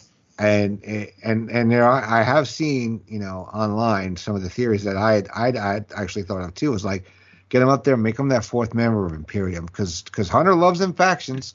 Yep. So I think he would fit in well. And then, obviously you then have the turn, whether it's him or Gunther, and they resume their NXT UK feud. But what are your thoughts on this match? Yeah, the history's there. They could play like they gained a respect for each other throughout that whole time. Yeah, I've definitely seen that one floated around Twitter and the internet for sure. So I think that's kind of likely. Maybe happens after SummerSlam, Survivor Series, kind of like you said. When they announced this match, I was really looking forward to it. I think they weren't given a ton of time. I think like we've said in the past, this is kind of a part one. Dijak obviously gets DQ'd for using the chair. So I think they'll definitely have a match. Hopefully they have a match at Battleground in this given time, because I think that they could put on a banger. It could be a match of the night without them even really trying. I think these two guys could have an absolute classic with not even necessarily putting in full effort, because that's how good both of these guys are and how well I think that their styles probably fit each other. But the stuff that they've been doing lately, just beating the crap out of each other, has been really fun to watch. So I hope they get that PLE stage at Battleground, but we'll see. All right. So we get Tyler Bate, Steven in the locker room when Wes Lee rolls up for a chat, knifes him up, and they go to do the deal. Then we get back from commercial. We get a social media video from Danny Palmer. We're getting advice from Brooks and Jensen, and we get Tank and Hank also in there. Then we get Charlie Dempsey versus Tyler Bate, trading uppercuts out of the gates. Bate with an exploder suplex and a standing shooting star press.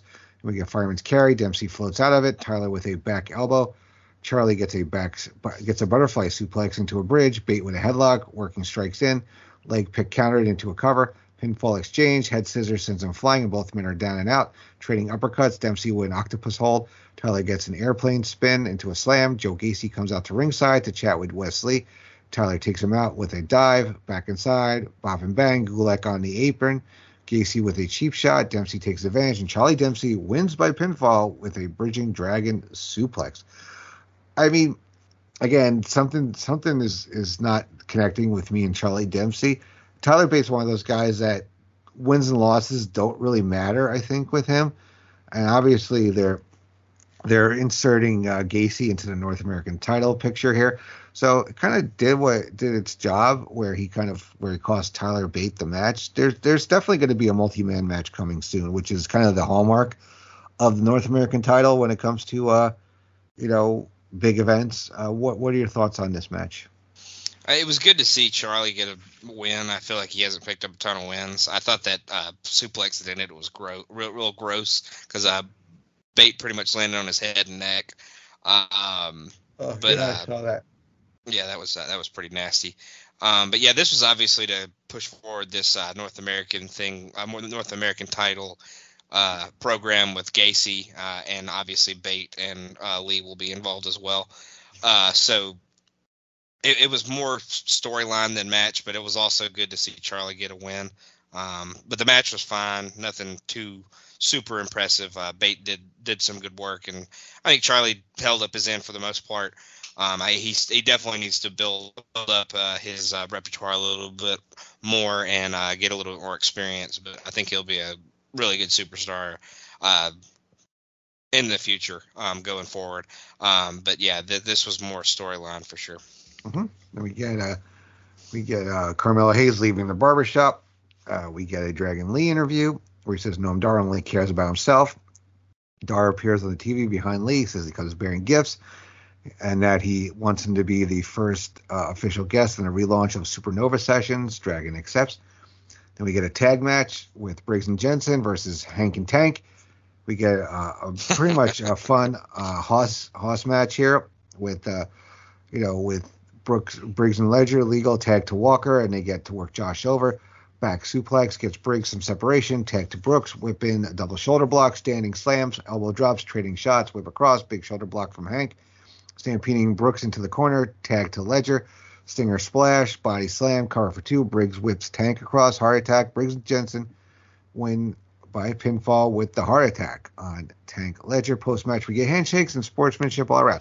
I thought this was fine. Gets these guys on TV with an established team. They have similar styles, so I thought it fit. And I don't mind the sportsmanship matches every so often, so I'm okay with this. What do you think on this? Yeah, this was to get Briggs and Jensen a big win as they're kind of reforming. I think Hank and Tank look pretty good. They have a good bit of energy. Kind of like you said, they're kind of a new heavy machinery. They kind of fit that mold. They're obviously still new. They haven't been teaming up for too long. But yeah, this was definitely a showcase for Briggs and Jensen. But I thought it was a good hoss match. They beat each other up pretty good, and I thought it was solid for what it was. All right. So we get a new edition of the hard-hitting Home Truths with Nathan Frazier talking about all the worldwide talent in NXT before moving on to covering Noam Dar's feud with Dragon Lee. Then we get another first-round match in the NXT Women's Championship Tournament with Kiana James versus Lyra Valkyria. Skip forward a little bit. We get Valkyria with a monkey flip, small package for 2. James with a shoulder thrust in the corner, boot up. Lyra hits a missile dropkick, striking Valkyria with a striking. Then we get a Northern Light suplex into the bridge for 2. Kiana gets her up. Tenru powerbomb, not enough. Back suplex. Lyra lands on her feet. And Lyra wins by pinfall with a reverse roundhouse kick that was hit okay. Definitely see, again, Kiana is fine. I didn't see her going past the first round anyway. I think Lyra is one of those that immediately is in the title picture and deservedly so. So I see her going pretty far in this tournament. What do you think of the match? Yeah, just looking at the brackets going into the tournament, you could see possibly maybe like 4 of the girls that probably aren't going to make it past the first round, and the other 4 are probably could be candidates to win the whole thing. So there's good balance of people who you don't really think are going to make it very far, but also a good balance of you may not know who's going to be the person that ends up winning it. You have your idea of maybe who it is, but you don't know for sure because it's been chaotic with that belt lately. It's been held up a couple of times. They had the big ladder match, and Roxanne finally ended Mandy Rose's run after so long. But this match was fine. Like you said, Lyra still didn't hit those kicks very well, and Kiana looked fine in this one. I don't think these girls have a ton of chemistry. I feel like they were kind of off on a couple of things. Definitely got better as it was going on, kind of towards the end. But it was good to see Lyra win because I think she definitely has the more immediate potential of these two. Mm-hmm. And we go to the bar where Gallus are toasting a successful title defense when the D'Angelo family roll up, talk some trash, make a challenge for the title. And then Joe Coffey sets a cutoff baseball bet down in the bar, says things are a little different now that he's here and they need to walk on. Tony D insists that he's going to get the title match. Joe tells him to see himself out. The family are surrounded, and Stacks uses his discretion to get Tony to leave. Then we get into our match, Bron Breakker versus Trick Williams. We get collar and elbow, Breakker with a fireman's carry takeover into a wrist lock, taking Williams down. Up kick, break the lock, drop kick in the corner, stampede, right hands, and shoulder thrust. Bron throws a few punches, but Trick has his number and keeps up the pressure. Whip block, standing switch, O'Connor roll denied. Williams sends him into the floor with a couple of boots. We get Trick out to the floor, beating Bron down on the announce desk. Breakker with a back body drop, back inside, mounted punches, another back body drop, big German suplex, another suplex for a near fall, some push-ups for a good measure. Bron grabs a grounded cobra twist, some action off the ropes, both men down and out. Williams with a drop kick and a leaping lariat fired up. Big lifting rock bottom, not enough. Bron gets the military press power slam and waits for Trick to get up, only to get clocked with Enziguri. Williams feeling it, discus countered, the straps are down, Breakker puts him in it, and Bron wins by submission with the Steiner recliner. Post-match, Bron locks the hold right back up on Trick until Carmelo Hayes makes the save. Lighting Breakker up with strikes, he goes for a springboard. Bron cuts him off midair with a spear into the injured ribs. Breakker holds the towel, drops it across Hayes' fallen body to close the show. Now, obviously, you knew Bron was gonna win this match. I thought it was gonna be more of a squash than it ended up being. And Trick, this is the best I've seen Trick Williams look. I mean, he's one of those guys that I've not been high on yet, and he impressed me in this match. So it was a much better match than it had any right to be, and it moved the whole Carmelo Hayes, Braun story forward. Braun as a working heel. I loved the way he was going with his mannerisms, with the straps going down, and kind of saying, that's it, this is it. But I did enjoy the way this show closed. What did you think? Yeah, I think Trick's looked super impressive the last couple of weeks. That the promo he kind of cut back and forth with Braun was really good, and I definitely think this is the best he's looked in a match for sure. Yeah, he's really impressed me over the last couple of weeks because he's always just kind of been, Carmelo's sidekick. He'd have a match here and there, and they'd be all right, but nothing too impressive. But I think him and Braun put on a pretty good show, a pretty good match here. It definitely got Braun over as a killer. He definitely still beat him pretty impressively. And I love that he started using the Steiner recliner when he turned heel.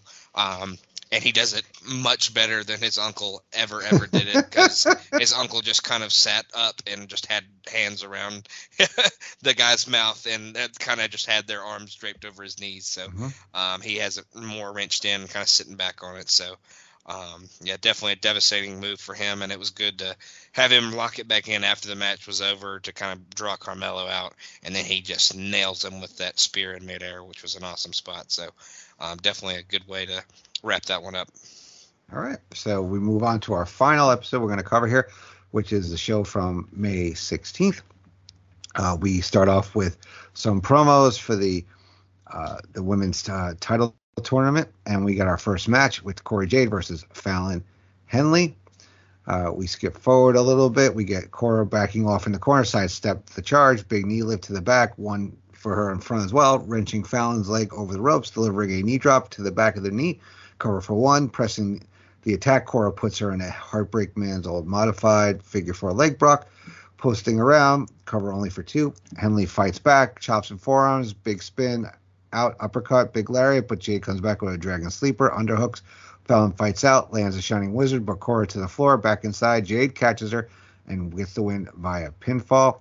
Post-match, Cora has a confrontation with her semifinals opponent, Lyra Valkyria. So, like you just spoke about, like you saw the four women that you thought had a chance, four women that weren't going to far, and this match, held true to that. Cora Jade, obviously, we said we kind of don't know what's going on with her lately, but she did look good in this match. Fallon, I like Fallon. She's one of those that is, still needs quite a bit of seasoning. Her character's coming along. Her in-ring is good, but she's just, she's not ready. She's not ready for prime time, so to speak. So I thought it was fine. I thought both ladies looked okay, and looking forward to Cora versus Lyra, which they've been having an on-off feud for the last little while. So what did you think? Yeah, this was definitely a better performance by Cora here, and I think Henley's one of those, like, she's not ready, but she's like the first, she's like the number one not ready person. Like, she's the next to break into that like top tier. I think she's getting a lot better in the ring. I definitely think she's got the character down for sure. So I think she's kind of on the precipice of breaking through to that like top level of the women's roster. So I think she's right there for sure. Yeah, the match was fine. It wasn't great or anything, but they also didn't get a ton of time. But yeah, I think it was good to put Cora over here. She's obviously kind of one of the favorites going into this. One of the four that you could definitely see winning the whole thing. So yeah, solid match. Yep, we get backstage. Kiana James and Thea Hale bickering to set up a match later in the night. Tyler Bate and Wes Lee are steaming in the locker room when the Dyad attack them. They only stop when Joe Gacy rolls up to tell them the charade of a friendship is based on lies. And back from commercial, we get Carmelo Hayes and Trick Williams rolling up and telling Charlie Dempsey and Drew Gulak to get out of the way as they make their entrance. Carmelo gets on the mic, says that he's received Bron Breakker's message, and he's well aware that this isn't the same Bron from Stand and Deliver, but this isn't the same Carmelo either. At NXT Battleground, they're in his yard, and in his yard, we don't bark, we bite. So if Breakker is a big alpha dog, he'll come out here and face him like a real one. We get Charlie Dempsey and Drew Gulak coming out to talk smack to them, and Hayes says difference between them is the crowds chant Willy Wonka for them because Charlie is wearing purple and looks a bit like Gene Wilder, you see, but mellow for him. Trick proposes a tag match to solve both of their problems. Gulak makes a show of hemming and hawing before attacking Hayes, and a brawl erupts. Mello dumps Drew out of the ring with a boot, and the heels run away. So, I dug this. We get, because the next PLE at Battleground is in Lowell, Massachusetts. Bunch of PTBN people will be going there to represent all whole bunch of people. So it's going to be a good show for them. Hope they all have a good time. But I thought this was fine. I mean, you need to give Hayes and Trick a little workout here, and Dempsey and Gulak kind of coming in being shit stirrers. It works here, and I'm looking forward to this tag match. What do you think? Yeah, this is definitely a solid tag match they'll set up here, and obviously, like I was saying in the previous episode, this kind of gives Gulak and Dempsey a stage to maybe show what they're worth and, how good that they actually are. Putting him in there with the champion and his, his partner, his buddy. So, yeah, definitely a big stage for them. It is cool that Mello's first defense or one of his first defenses, big defenses on a PLE, is in his kind of in his home area. I don't know if he's necessarily from Lowell exactly, but he's somewhere from the area. Mm-hmm. But that is really cool for them. So yeah, cool little segment. Like I said, it elevates Dempsey and Gulak immediately, putting them in there with the champion. So was definitely excited to check out this tag match later in the episode. All right, so we get Dragunov interrupting Dijak during the vignette to continue on their feud. We get the Creeds making their entrance, and we go to break. Back from commercial, we get footage of Danny Palmer being attacked. Then we go to our next match, which is the Creed brothers versus the Dyad. We're going to skip forward a little bit into the match. Well, they're long write-ups, so want to keep the show moving. You know what I mean? So yeah. Reed has a sleeper hold on Julius. Senton cuts him off. Forearm into the corner, snap mare, and a knee to the back sets up a reverse chinlock. Suplex for separation. Fowler tags in, tries to cut Creed off, but he tags his brother in. Brutus with axe handles, clubbing blows, corner lariat into a marching fallaway slam. Double pin attempt off a bridging Northern Lights suplex, but it's good for two. Off the ropes, Brutus with a pounce, shrugging off strikes from Fowler, trading right hand. Somehow we end up with a stereo 450 splashes from Julius and Jagger as the match breaks down. Big Knee gets a super kick, lariat from Creed. Powerbomb reversed into a snap suplex. Ivy now takes down Ava Rain outside. Brutus with a Brutus bomb on Rip, cartwheel DDT from Julius on Jagger, and the Creed brothers win by pinfall with falling lariat from Julius on Jagger. I really dug this match. I love the spot where you had Julius and I think it was Jagger both looking across the ring at each other, and they both did splashes onto their other, their person they're looking opposite that partner.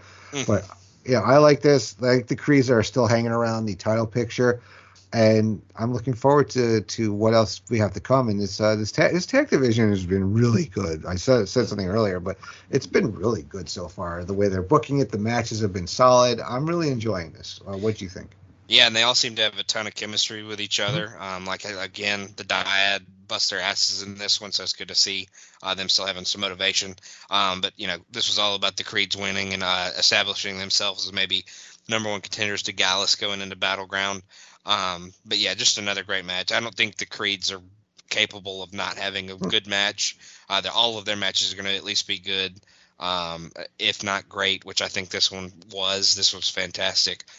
Very hard hitting, a ton of big spots. It was fast. There wasn't a ton of gaps in the action. So just really, really, really good TV match. This and that McDonough Lee match are up there as some of the best TV matches we've seen throughout our run on this pod so far. Yeah, I would definitely agree with that. The Creeds, the Creeds are so ready, but I don't want them to go yet. You know what I mean? And I'm glad that they're hanging around because there was talk of the Creeds going up, right? Yeah, because they were thinking about splitting up Otis and Gable and kind of giving Gable kind of a team angle kind of situation and giving him the Creeds, kind of pushing him up a card a little bit more. Which I wouldn't hate, but I'm glad the Creeds are still here in this tag division because you got between them, you got these two teams, Gallus, you got the family. It's really solid right now. So I'm looking forward to seeing where it's going to end up. So then we go to a video of Tony D and Channing Stacks Lorenzo dining at an Italian restaurant when Paulie calls. Everybody knows Paulie, right? Stacks needs to go talk to him. Not for nothing, you know what I mean? And Tony's proud of, I got, like my New Yorkese starts coming out when I talk about Tony D. You know what I'm saying? He's proud from handling business. Some cops roll up, ask him to come down to the station for investigation with some criminal acts he's been associated with. He leaves them under some protests. Stack returns, is upset about the situation. So we got more story moving forward. Lord knows where this is going to end up. So then we get, the Creeds get on headset and officially challenge Gallus for a Battleground. We still Noam Dar backstage, smiling like a loon, carrying his Heritage Cup. We go break. What do you think of the movement forward here of the Tony D and Stacks thing? What's going on here with Tony kind of getting pinched? I keep thinking they're going to add a guy to this crew. Maybe a bigger guy, kind of a bruiser, kind of a heavy for them to kind of take out some people that may mess with them. But they keep not doing it, so I'm not sure. But we'll see.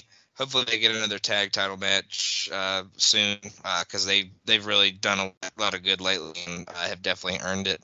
I think we'll see Gallus and the Creeds face each other, obviously, at Battleground, but maybe the family gets the next shot. Do you think the family needs a woman added to them? That could be cool. Yeah. I don't know who could possibly play the role, but that definitely could be a addition that they could use for sure. Yeah, there you go. All right, cool. So then we get our Noam Dar Supernova Sessions, which I never saw any of these on NXT UK. I mean, it's his dress his guest is Dragon Lee. Basically, it's the same old like kind of talk show. We get Nathan Frazier here. The one thing that I popped for, which I don't think got over with the crowd that much, was that Frazier says if Noam Dar loses the title, he can give Alicia Fox a call and see if she'll take him back. I popped for that. I don't think it got over, but I thought it was fine. It was like another, the Grayson Waller effect is obviously going to be gone, so they need to kind of bring in another talk spot. I mean, it did its job. Right, you get because we're gonna have some good some cruiserweight or 205 live type matches here, so I'm looking forward to this. Any thoughts on this talk show?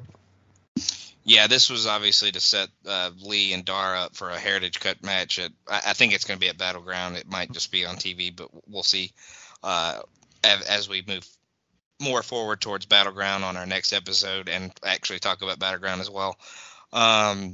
But yeah,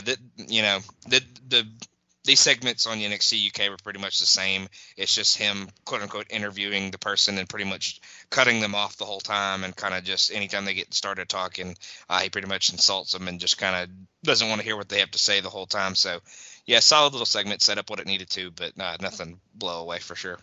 All right, we get a Jacy Jane interview talking about how she's going to beat Roxanne and move on to the semis, where she wanted to fight Gigi, but she just proved she was a failure by losing. Then we get our tag match, Carmelo Hayes and Trick Williams versus Charlie Dempsey and Drew Gulak.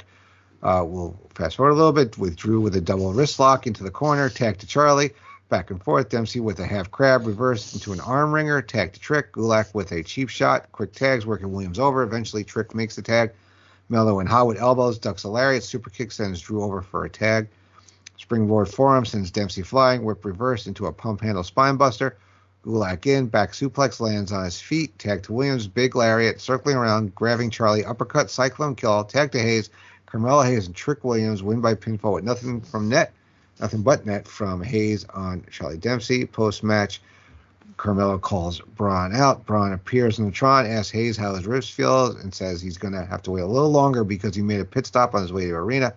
We pull back, see him in the barbershop, and nobody's happy about it. He says he figured he'd go get a fresh cut before he finishes what he started last week. I thought this was a fine tag match. I mean, the champ always looks great. Gulak and Dempsey played their part, and Trick is continuing to improve each week. What did you think of the match? Yeah, this was one that didn't get a ton of time.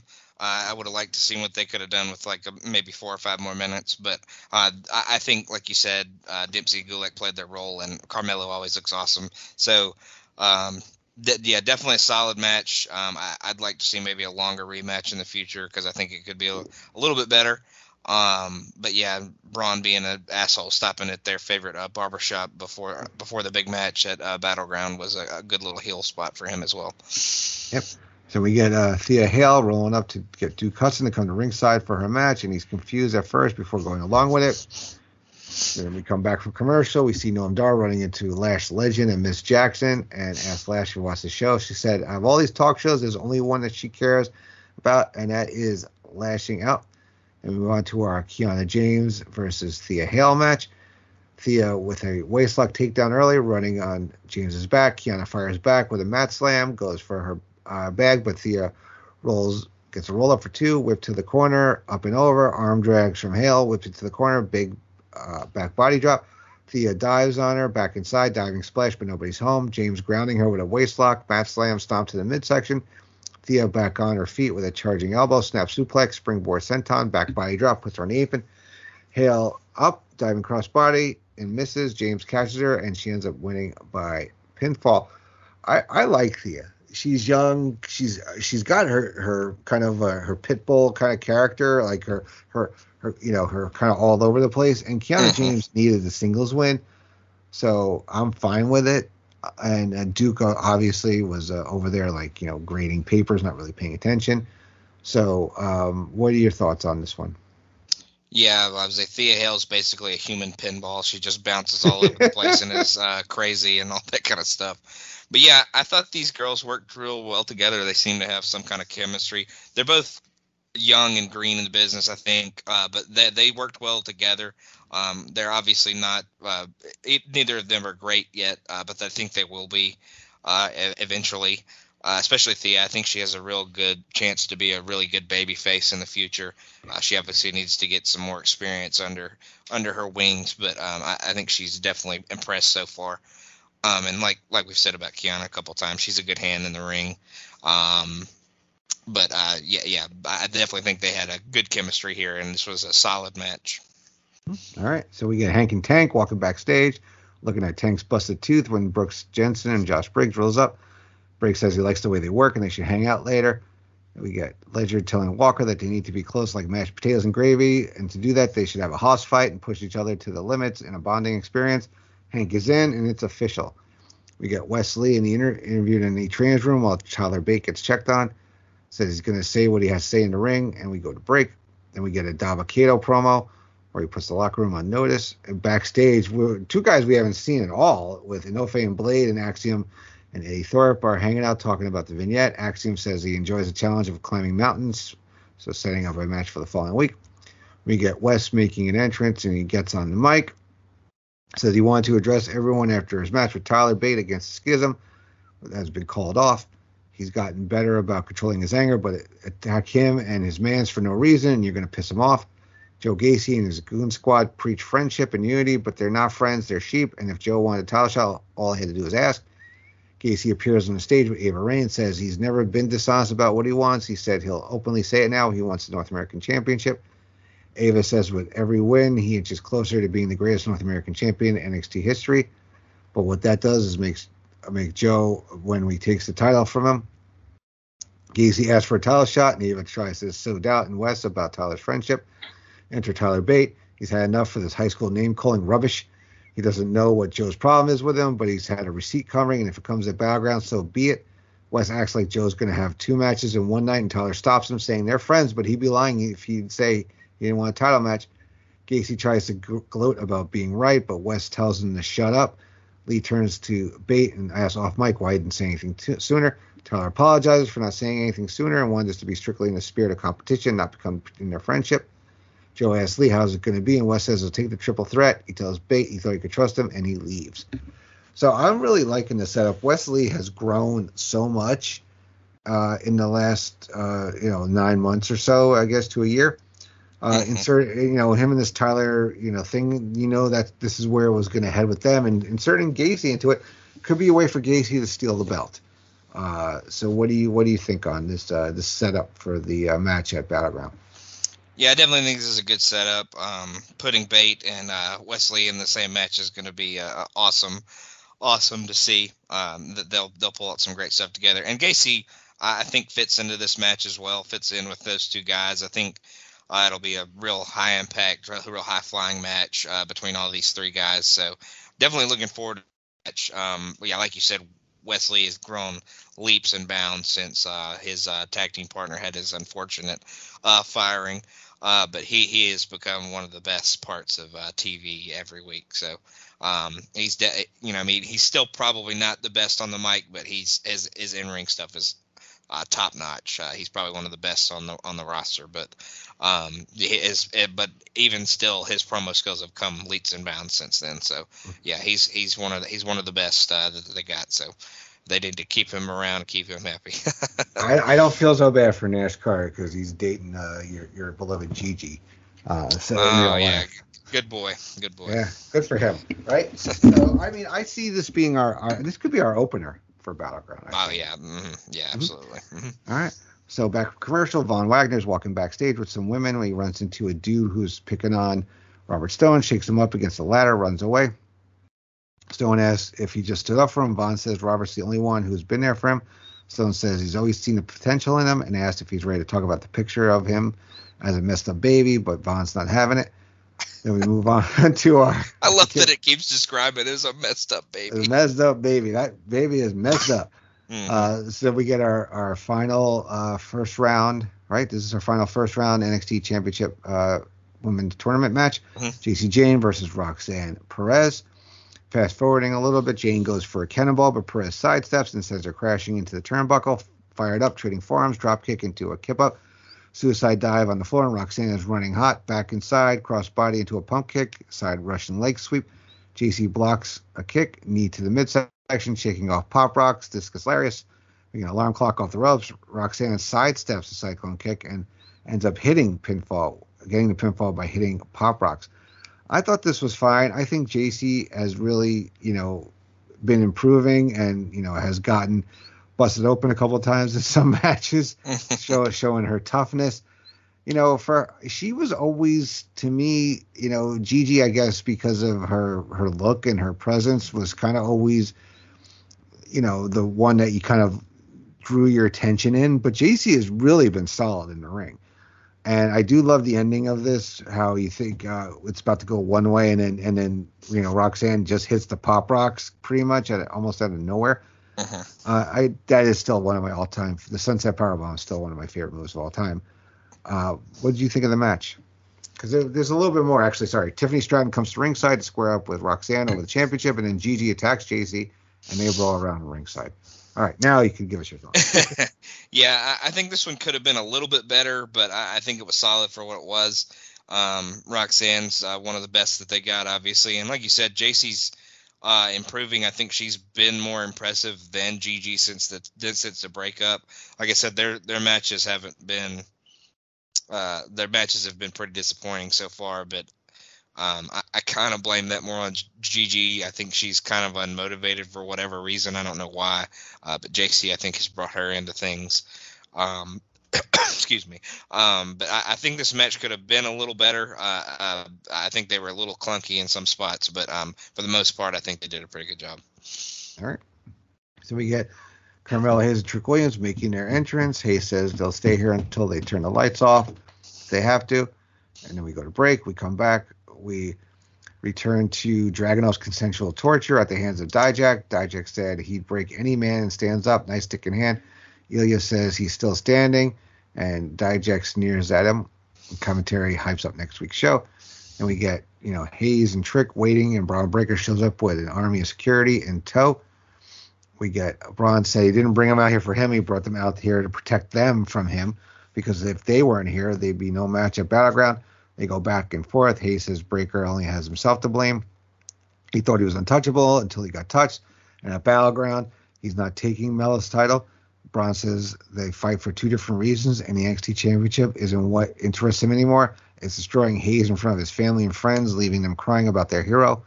Carmella says they're in this match together because they're cut different, but that's all it is. Bron says he's going to make Mella realize that he's not him. He's nothing, and there's nothing to do about it. Of course, a brawl breaks out. Security is less effective than tissue paper in keeping them apart in the ring. Mello nails Bron with a kick to the gentleman's area, and they both end up down and out to end our show to build up for Battleground. So what do you think? Because obviously Battleground is going to take place before our next recording. So what do you think on how they built this rematch up, and what do you think the end result will be? Yeah, I think this is a great final little push to that, because I think this week's the one that's happening while we're recording tonight. I think that episode will be more around the women's tournament, because they have to do both semifinals. So this is a good final push to this match. There's a ton of personal animosity in this one. Bron mentions that he wants to embarrass Hayes in front of his fans, in front of his family, in his hometown. I feel like that was really good heel work by him, and you want to see Hayes, get that accomplishment in his hometown, and achieve that in front of his family and friends. So, definitely a really good push, final push to that match that will happen at Battleground. So, definitely a match I'm looking forward to.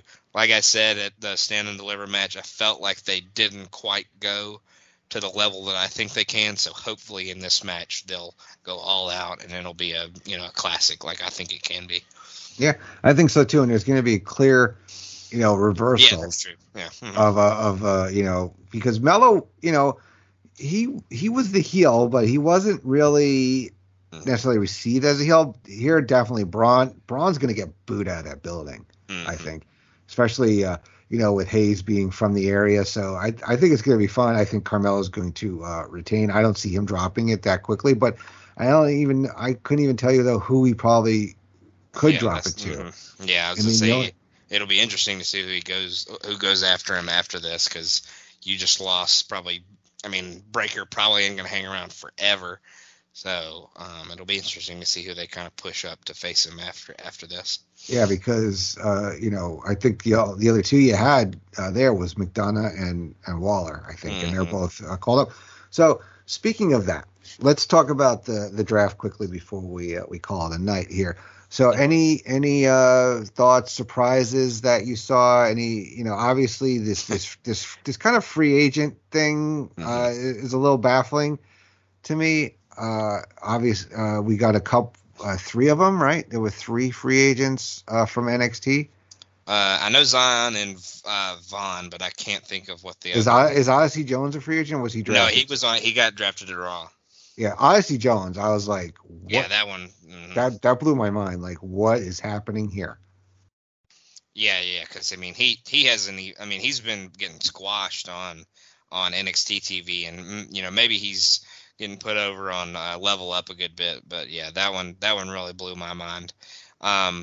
Obviously, kind of like we talked about earlier, I was kind of surprised that we had that women's tag match, and on one of the episodes, I was surprised both teams went up. So that was a little bit surprising. But yeah, Odyssey Jones and Zion Quinn, who's never on NXT TV, him going up was just like, and especially him being one of those free agents, like other than Brock.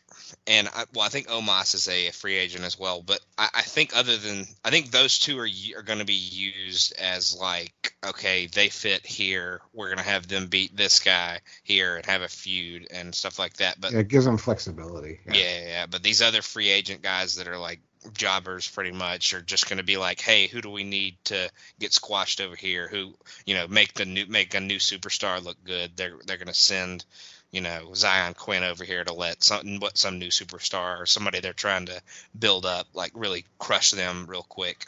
Ali is a free agent, and they seem to have him being pushed forward. So maybe it'll be a little bit more exciting than I think. But yeah, I'm kind of down on the free agent thing as well. Yeah, it's kind of weird. So no real surprises other than that, right? We knew Pretty Deadly was going up. We knew Waller was. We were on the fence on Waller, right? We thought he could go up. JD going up was obvious. Hopefully, there's rumors of him joining the Judgment Day, which I think will be really good for him. And I think good for the faction. Am I missing anybody else? Indi, we already talked to Indi a little bit. like seeing her reunite with the Way. Zoe definitely deserved to go up, but I could have seen her staying as well. But that was a good one. Yeah. Cameron Grimes we haven't seen in a while. It was, I think they just kind of tried to find the best time to kind of push him up, and this was as good a time as any. So. Yeah. So yeah, other than that, maybe we'll see some more call-ups. We didn't see anybody come down, but that, kind of just happens. Indi Hartwell also went up. I think Indi Hartwell is going to get pushed pretty big up there. Yeah, they went to Raw, correct? Yeah, they went to Raw. So yeah, I think they could get a push for sure. Yeah, especially they have that. They announced a possible pay-per-view in India in like September, so they could definitely get pushed big around that. And Veer got his last name back. Aha! So yeah, it's happening, man. That's a thing. So that's pretty awesome. Any stock up and stock downs you want to make mention of? I mean, just the usual suspects. I feel like Damon Kemp's probably a stock down. He really kind of stunk throughout the whole build to this through this a couple of episodes. SCRYPTS. Gigi Dolan, I feel like I would have stock. Yeah. She's been pretty mad lately. So, but Bron and I don't know if their stock can go much higher than it is, but Bron and Carmelo have been great lately. The whole tag division, I would say, has really risen up. So. Yeah. Okay. Very good. Yeah. We see some new faces, some up and coming. So it's going to be a very exciting time. Mm-hmm. All right. But before we go, Logan, are there any other shows or podcasts or YouTubes that you've appeared on lately or have coming up that you'd like to point the good people to? Yeah, I'll actually plug a YouTube thing. I just did the preview for Bianca Belair and Asuka for Night of Champions with Ryan. He does like a match a day for the pay-per-view previews for Clotheslines and Headlines on the YouTube channel for North-South Connection. So I definitely did that recently. YouTube Roulette, Chicken Salad, Highway to the Impact Zone, Starflation. Those are all shows that I do on the Place to Be Nation wrestling feed. 7 Months of Danger as a wrestling pod about the Dangerous Alliance that I do on the North-South Connection. And then Talking Docs is a newer pod that I do with Jenny and Roger talking about documentaries. So you can hear me on a bunch of things. Just check them all out. Check everything out on all the feeds. Everybody's doing great stuff, so checking everything out. When are you going to do Super Size Me? Oh, God. We'll see. We're working on cults right now. Whenever we switch to our new thing, I may plug that. We'll see. Nice. Very cool. Looking forward to it. Yeah, check that out. As for me, I pop up here on the Wrestling Network once a month with Logan as part of this show. I have some other shows that are dormant at the moment. Who knows? Maybe they'll come back one day. Maybe they won't. But my primary home is on the PlayStation Pop Experience. I am part of the regular rotation for the Video Jukebox Song of the Day that drops every weekday. It's just a really quick pod blast of a live watch of a music video to get your day going. And then my usual shows, I have the Pop Goes the Classics. I do with Miranda and Steve, where we're going through the whole Disney animated features. Our next episode will be about Fantasia 2000.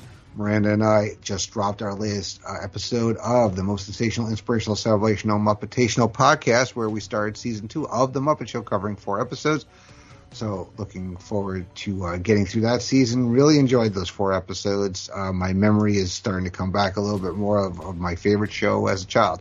So really loving doing that. And then my live watch pods are dropping, here and there with Pop Goes the Classics again as my Pixar rewatch, which I do on Stream Lounge about usually every other Wednesday, and Logan has been on there with me, and Logan will be back with me the day after this pod drops. So this pod is dropping on May 30th.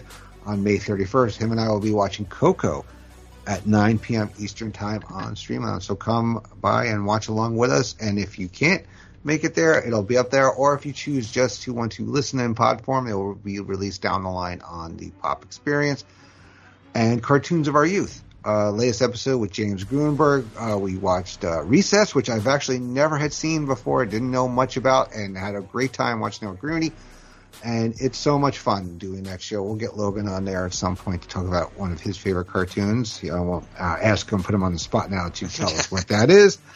But as always, a great month. So next month we will be breaking down a month of TV, including the PLE, which is NXT Battleground, and we'll see how the brand takes shapes after that. So for Logan Crosland, I am Indi Atherton. Thank you for joining us on this episode of Who's Next, and we'll check you out on our next episode. Take care.